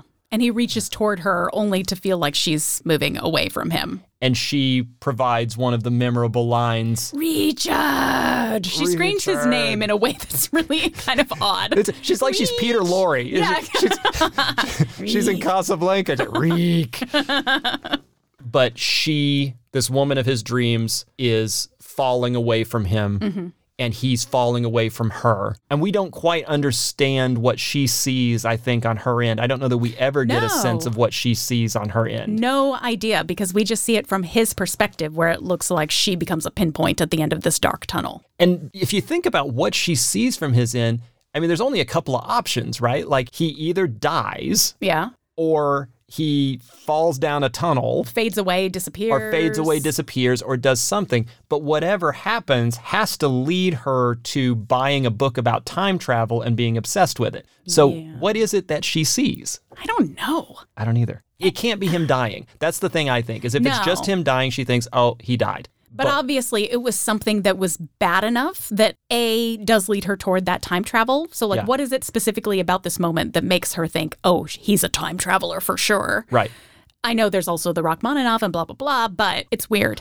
But then there's also the part that this is something that we forget about, that you kind of have to remember, is that this was such a seminal moment in her life that she stops acting. And that was something that Teresa Wright's character says at the very beginning about, something happened there at the Grand Hotel in 1912 and she was never the same again. So either way, it's super traumatic, whatever it is. I kind of wonder, too, when he does whatever it is he does that she sees on her end, he's holding the penny. Yeah. Does he drop the penny? Does he leave the 1979 penny and that's how she sees, oh, he's from the future because it says 1979 on it? No, because she would have brought that back, right? Correct. And we see in the next scene, he's still holding the penny. And then he drops it out of his hand when he's back in 1979. That's right. So, so that is what happens, is he wakes back up in present day in 1979 and he is beyond exhausted. Yeah, and sweating himself to death. And if we remember back when he talked to his professor, the professor said, I was only gone for a few seconds and it pulled the life out of me. Like, I was just exhausted. Yeah. This guy's been gone for we don't know how long. A few days at least. And he is super duper exhausted, and he's back in the present day, and he is not in his present day room anymore. He's in his room from 1912, which is now someone else's room in the present day. And so he wakes up in someone else's apartment with the radio playing. We haven't heard radios in a very long time, so it's a little bit jarring. So he has to get out of this apartment. He's got to run back to his own room, and he does what he can to try to talk himself back into this hypnotic state, but he can't do it. It's too much. I've never hated a piece of currency so much in my life than that freaking penny. Oh, gosh. He realizes the more he sits there and talks to himself that he's not going to be able to do it. And the realization is if he can't do that, he's never going to be able to see Elise again. Ugh. And that breaks him. It's so heartbreaking. It is so sad. It is so sad. And that's when he starts crying. And that's when you see his hand kind of drape over the side of his bed as he's despondent. And his finger opens just a tiny bit and the penny falls onto the floor. Ugh, I hate it. Well, you hope that he gets better and you hope that he has some revelation or understanding or way to get better, but it just seems to get worse because the next time you see him, he's wandering along the water by the spot where they met, supposedly, and this beautiful, picturesque spot where people were painting and walking and dressed, and he was sitting and eating lunch at not that long ago. There's just trash cans and litter and crappy river. It's horrible. But also, this is hard to tell, but isn't that part of the Grand Hotel property? So wouldn't management have handled that even now? Arthur's dad isn't managing the thing anymore or whatever, so... They've had some changes in leadership. I get it. It's true. It's fine. He goes back to the hotel gallery, about the only place he's got left where he can go, and sits there next to Elise's photo, now knowing that the smile on her face is from her seeing him, and it's too much. And he can't take it and breaks down and hugs her photo and really just kind of loses his mind a bit. I'm not crying, you're crying. And before we get to the end of this, I just want to point out that photo still exists. That picture that they used in the movie. Yeah? You can go see that today. Oh, in the hotel? No. What? Strangely, no. What sense does that make? It doesn't. It doesn't make any sense. But if you want to go and see this photo, it's actually, unless they've moved it, it is currently at a restaurant called the Valley Inn, which is on Sherman Oaks Boulevard in Sherman Oaks, California. So in the Valley, just outside of LA, just down the road from where I used to work. What? Just on the other side of the 405 freeway from the Sherman Oaks Galleria, which if you've watched a movie ever from the 80s and they were in a mall, the Sherman Oaks Galleria is the mall that they were in. Right. There's a little place that's been there forever, apparently, called the Valley Inn. It's right on the other side, and the picture hangs on the wall inside. But why? I don't know. I don't know that story. I just know that it's there, or at least it was. Weird. Okay. Kind of want to go there and check it out. I kind of do too. So yeah, but anybody from LA, anybody from the Valley, anybody from the Valley Inn, if you're listening to this, get in touch with me. Like, let me know what the story is on how the picture ended up there, and can we come and see it? Yeah. I want to know, is it just this single movie prop? Are there more movie props? No I have idea. so many questions. No Okay. idea. Anyway. Richard is distraught. Eventually, this picture that he's hugging on the wall is going to end up in the Valley Inn in Sherman Oaks. He doesn't know that. I mean, that is depressing, so Right. I get it. But he falls out of reality, really, at that point, and goes back to his room and stays there, sitting in a chair, looking out the window at the same lighthouse somewhere in time that the old woman had been looking at, and doesn't leave. No. And doesn't leave for so long that the management, including Arthur, start to become very concerned that he hasn't left, and the housekeeper's saying, I haven't been in there in days, and he's not coming out. So they come, they knock on his door, he doesn't answer. They let themselves in with a key and find him sitting catatonic in a chair. Ugh, it's horrible. So what do you do with a catatonic man in a chair? They call an ambulance. On-site doctor comes up and starts taking his pulse and all that good stuff. And you sort of hear these voices talking about it's not great. What's good. Got to hold on till the ambulance gets here. Exactly. And as we are hearing all of those things happen, and as we are looking at Christopher Reeve's face and Richard's face as he's laying on the bed, just sort of staring into space, we get another one of those moments of we started this movie in darkness hearing voices and faded in. And at the end of it, we're hearing voices and fading to darkness. Oh, yeah. And he is leaving this plane of existence of wherever it is he is, but entering a new one. I mean, it's up to your interpretation. But what happens is we have this vision of his face as he's lying on the bed and the doctor and Arthur are leaning over him. And he starts getting this kind of slight little smile on his face. And then the camera tilts up so that it feels like you're floating over his bed. Yeah. So it's got kind of that I've left my body feeling that people talk about when they've had near-death experiences. And then all of a sudden the window where he was looking, where he was sitting at that chair, lights up really brightly. And then you get the sensation that he's moving toward the light. But as he's moving toward the light, it's the opposite of him having left Elise before. He fell backwards down a dark tunnel. Into the dark, yeah. And in this one, he's going forward through a light tunnel and ends up with her in some ethereal white space at the end of it, holding hands. It's slowly revealed that it's her there in the distance. She kind of appears and she's reaching out his hand. Instead of reaching out both of her arms, doing the whole reach out, it's like she's welcoming him or bringing out her hand to greet him. With the kicker of he is in his old suit. Ugh. And so they are together in whatever place this is, real or imagined, and Richard has faded from present day and reality and existence and is now only with her. And just for a brief second, it freeze frames, and I hate that freeze frame. Just have them holding hands and then fade it out into the credits. Come on, people. Why do you hate the freeze frame? Because it just feels so cheesy. Yeah. Freeze frames are cheesy. I'm looking at you, Harry Potter. Not always. Not always. But When? Yes, the Harry Potter one. Which one is that? Is that the end of book 3? I don't know. Whatever. Freeze frames. I don't like them. Mm-hmm. That's the end. That's the end of the movie. That's what we get to finish off this long journey that we've been on with Richard, is we get the white tunnel and the bright light, and that's the end. And I'm not usually a sweary person, but may I swear? Oh, sure. The first time I saw this movie, I was sitting alone in our bedroom, and I legitimately saw it and then said, what the f***? Because I was like, that's it? That's your end of your movie? I was kind of shocked by that ending. I think I've come to somewhat enjoy the ending now. I don't know. That's a weird word. But yeah, you look like you got something to say. Let's talk about the ending. Let's talk about a few other things and really just wrap this up. As of the last episode, which you haven't heard yet, it hasn't aired yet, but as of the last episode, I've really just started branding this piece of the show. So we're going to do it. I'm calling it Last Looks, and let's have Last Looks. Last Looks. What? You won't understand till you hear the first episode. Okay. I didn't have anything better prepared at this point, and I figured, what the hell? Did this turn into like a morning show radio That's thing? kind of where we are. Okay, that's fine. Okay, let's wrap this sucker up. All right, let's do it. The things I want to talk about real quick. So we said very early on that this movie has some strong points that we really like and some weak points that we really don't, and we've pointed a lot of those out.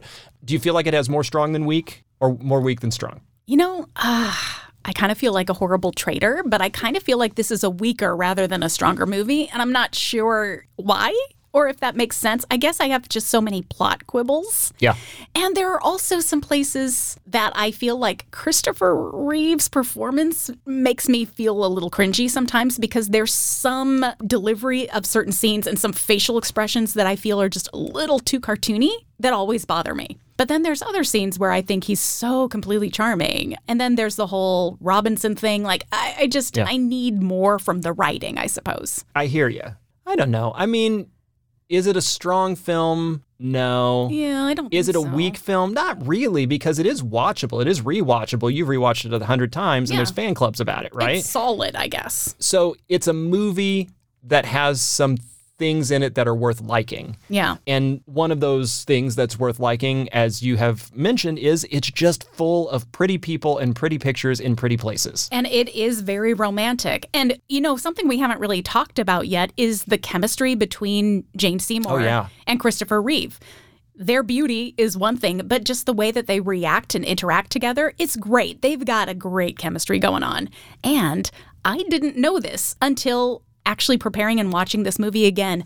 Jane Seymour didn't mention this until last year, but they fell in love on the set, which, you know, of course, I'm going to be like, well, yes, how could you not? And also, yes, that just makes the romance so much more believable, because apparently they were in love. They kind of had like a secret thing where they were trying to keep their relationship from the crew.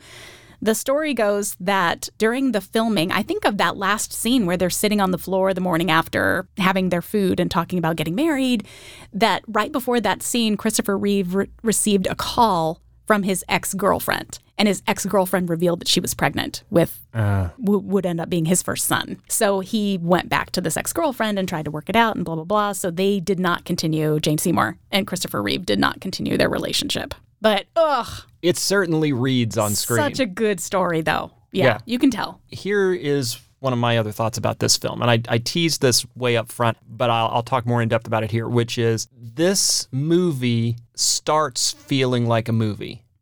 To me, it very quickly changes to feeling like television. Okay, yeah. It changes to feeling a little movie of the week. It changes to feeling a little Lifetime-y. It changes to feeling a little soap opera-y.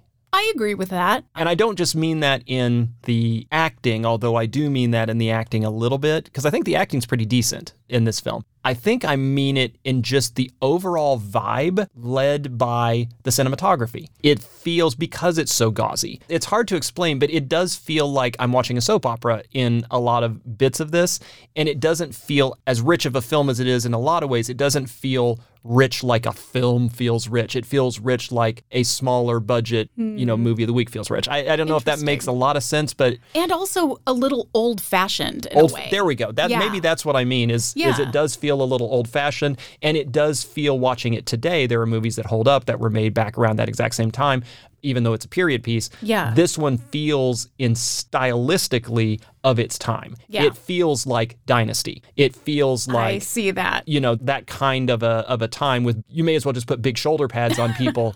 It kind of feels that way to me. Yeah, I get that. But that doesn't mean I dislike it.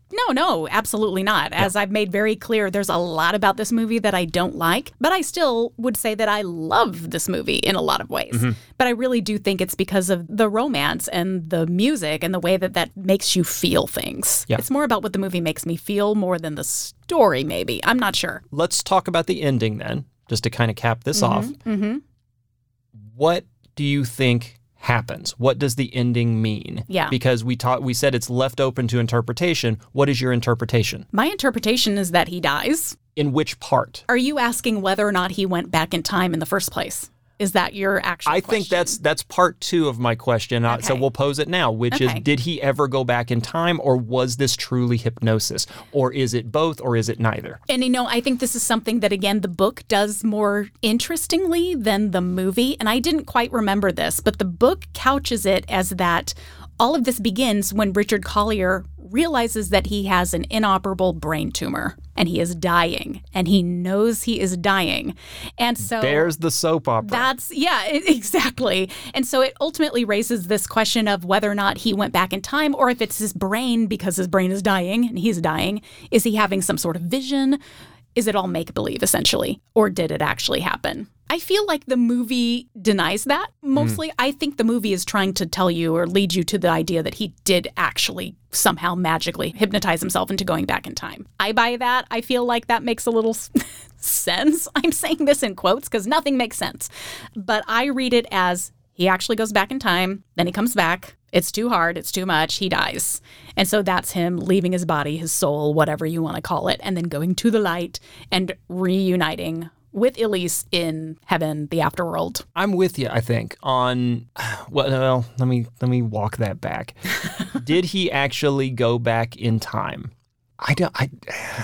That's hard. It is hard. Because I'm thinking back on the movie, and I'm thinking, oh, no, of course he didn't. It was just laying in the bed, and he had hypnotized himself. That's what hypnotism does.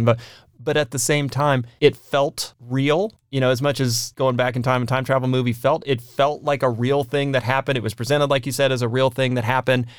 I'm made as an audience to feel like it happened. So does that mean it happened? I don't know. I think that is, in some movies, leaving it open to interpretation is a strength. Mm-hmm. You get to the end of it and you go, what was it? The end of 2001. Right. What do you think it's about? What do you think it's about? Yeah. I think in this one, it's a huge weakness. I agree with that. And I think that's also part of why I was like, what is happening the first time I saw it? Because it didn't feel like that was the ending or should have been the ending. I don't think movies should leave you going, what did I just watch and why? Right, exactly. They should leave you, if they're going to do that, they should leave you asking, whoa, what just happened? Versus, what just happened? Yes, exactly. Yeah. I mean, I can't speak for everybody. I can only really speak for myself. But I think part of why this movie has a cult following is because of the romance. And so I think if it was widely interpreted as, just being like all a dream or all a malfunctioning brain, then I don't think it would be so widely loved in that way. I think that people buy into the whole, like, it really happened ending. That's my thought. I think this movie is, as you sort of put it before, I may not get your words right, but it's basically just, shh, just watch. Just enjoy it for what it is, which is pretty people and falling in love and beautiful music in a beautiful place. And this music. Right? Right here. Which will be stuck in your head for days. At least for me, I've been walking around the kitchen just humming this all day. I appreciate you talking about this with me. This was fun. I'm glad. Thank you for asking me. You're welcome. And we'll let the Rhapsody on a Theme of Paganini slowly fade its way out as we lead into our next section. Richard! As we fade into You Can't Handle the Truth. You Can't Handle the Truth is our quiz segment here on Subgenre. It's multiple choice. I'm going to ask you 3 different questions. You get 3 chances. If you can get 2 out of 3, you win a genuine 1979 penny. Oh, thanks so much. So I can throw it into the distance and yell at it. Hey, are you ready to play? Sure. All right. Let's do it. Here we go. Question number 1. The swimming pool at the Rio Grande Hotel on Mackinac Island was named after the famed swimmer and actress Esther Williams. I did know this. Yeah, who shot part of a 1947, what you would call an aqua musical called This Time for Keeps there at the Grand Hotel. And that pool is said to hold about 500,000 gallons of water. Yikes. Okay, you following me so far? Yep. If Please you- don't let this be a math question. If you were to drain the pool and then refill it with Coca-Cola, about how many 2-gallon bottles of soda would you need? This is a math question. Is it A, 500,000? Is it B, 950,000? Or C, 1.5 million? I have no idea. And who knows the answer to this? Why? I do. Why did you do this to me? I'm going to say C, 1.5 million. Is that right? Oh, man. Is it B? It is B. Oh, you always go with the middle answer. It's Always. 950,000 2-gallon bottles of soda is going to equal you out to 500,000 gallons of liquid, which is what would fill the pool. Couldn't you just say bottles of water? Like, why would you want to swim in Coke? Because 2-liter bottles. You know what a 2-liter bottle of Coke is? Yes, I do, but right. doesn't water also come in 2 liters? It might. I don't know. I don't know. What do I know? Whatever. I don't like it. That film I mentioned, the Esther Williams film, Yeah. This Time for Keeps, by the way, is actually said to have revived the Grand Hotel during a wartime downturn. It saved it from World War II and from what had happened to it during the Great Depression. Well, good job, Esther Williams. You got 2 more. Oh. You got plenty of time to catch up. I have faith. Are they more math questions? Oh, man, what if they were? This is why I became an art historian. Are you ready for question number 2? Like, yes. Speaking of time, the phrase "in a jiffy" can be used to indicate something happening in a short amount of time, right? Mm-hmm. But technically, what is a jiffy? Oh, God. Is it A, a scientific term for the time it takes light to travel 1 femtometer? Is it B, a turn of the 20th century word for a horse carriage? Or is it C, it comes from the acronym JIFF, J-I-F-F, which stands for Journey in Fast Forward? What listeners cannot see is me scowling across the studio at you. I can see it. I can buy and absolutely not buy any of these definitions. So I'm going to say it's the horse carriage one, B. It's B, a turn of the 20th century word for a horse carriage is a jiffy. Oh, God. No, I'm sorry. Actually, it is A. It is a scientific term for the time it takes light to travel 1 femtometer in physics, or 1/1,000,000th of a millimeter. It's a femtometer? A femtometer, I guess. I have never heard this term. Yeah. In electricity, I think a jiffy has a different definition, which is the length of a single cycle of alternating current. But regardless, it's not a horse carriage. Great. Thanks for this. I feel so smart right now. You're just very smart. Just not about things. I'll ask you something that is not about math and not Or about science. Is it about the Beatles? I know a lot about the Beatles. Not about the Beatles. Robert Redford, I got that covered. Are you ready for question number 3? Yes. Okay, here we go. You ready? Yes. Speaking of jiffies, Is let's it about talk Jiffy cornbread. Puff? Oh, no, Jiffy cornbread. I knew that it was going to be either that or Jiffy Puff. Okay. We were talking about Mackinac Island. Mackinac Island is in Michigan. Yeah. Chelsea, Michigan, a suburb of Detroit, is home to the Chelsea Milling Company, which is the same people who bring us those ubiquitous little blue boxes of Jiffy cornbread that you find in the baking aisle of your supermarket. How much money does the Chelsea Milling Company spend annually marketing Jiffy cornbread? Is it A, $10 million, B, $100 million, or C, not a red cent? I'm going with C. That is correct. Finally, I got one right. That is absolutely correct. In 2017, NPR did a story called How to Make Boring Sell in a Jiffy. They interviewed the president and CEO, whose name, by the way, is Howdy Holmes. What? Or was at the time. I love this name. And he told them a couple of things. He said, number 1, we're so boring, it's attractive. And number 2, confirmed that they don't advertise at all. No coupons, no sample packaging, no billboards, no radio, no TV, no celebrity endorsements, nothing. They survive because Jiffy is amazing. Yeah, and also it's a thing. Like, it's been around forever, so you don't need to. But I guess so has cornflakes, and they still advertise. Well, we found what you can answer questions about, which is cornbread. Food. I'm happy we did that. I'm sorry that the first and second questions didn't work out for you. I'm going to give you the penny anyway. I don't want it.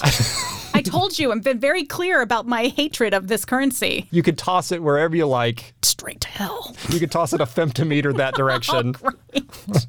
Thank you so much. But thank you for playing. Sure.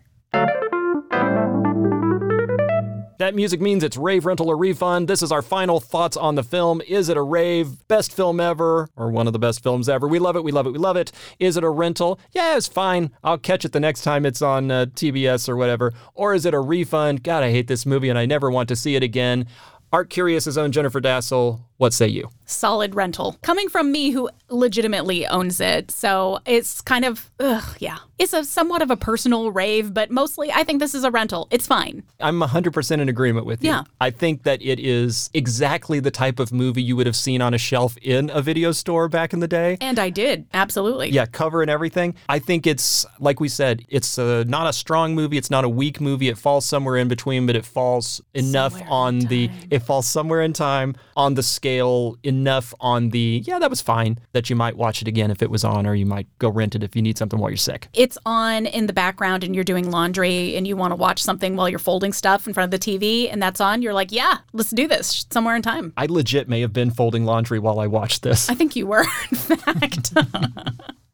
Which, thank you, by the way. Thanks for doing that. I do what I can. Yeah. Thank you so much for coming back on here. I know I've dragged you on here for 3 seasons in a row now. I'm probably going to drag you on for other stuff in other times. Hopefully we come back for 4th or 5th or 9th seasons, or we just give up entirely, at which case I'll let you off the hook. But I appreciate you coming in and sitting down with me to talk about this movie. It is a pleasure, and it's always nice to talk about something other than art. You do talk about art for a living. Yeah, I do. So tell us what's going on with Art Curious with you. What should we know? Where can we find you? All that fun stuff. Art Curious Podcast, Season 13, out right now. You can also find me on YouTube. Just search Art Curious, one word, in your favorite podcast provider, or on YouTube. You can find me also at my website and on social media at Art Curious Pod or at artcuriouspodcast.com. And I got a book. Where can we get that? Anywhere. Barnes & Noble, bookstores, Amazon. independent bookstores. Independent bookstores. Go find it on bookshop.org. I'll go find it in the other room. Yeah, we've got a few copies. Yeah, we do. Just a couple. What are you looking at me like that? I don't know. I'm trying to figure out a way to end this show. No, we can't. Just keep talking.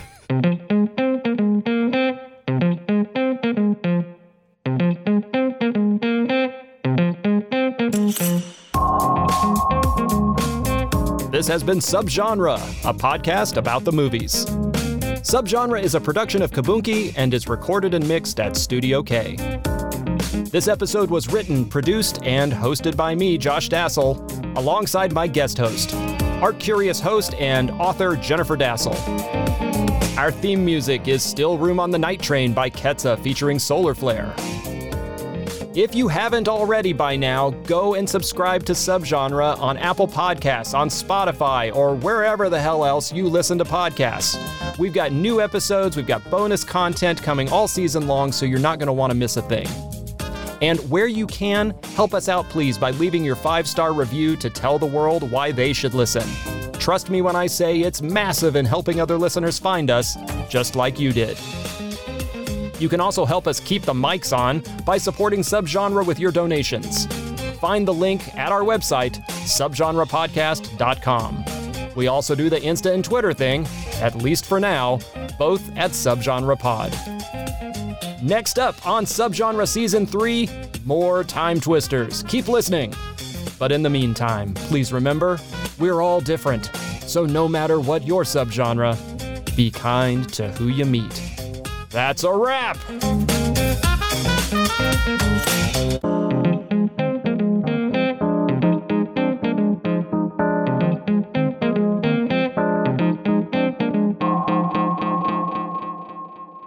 Kabunki.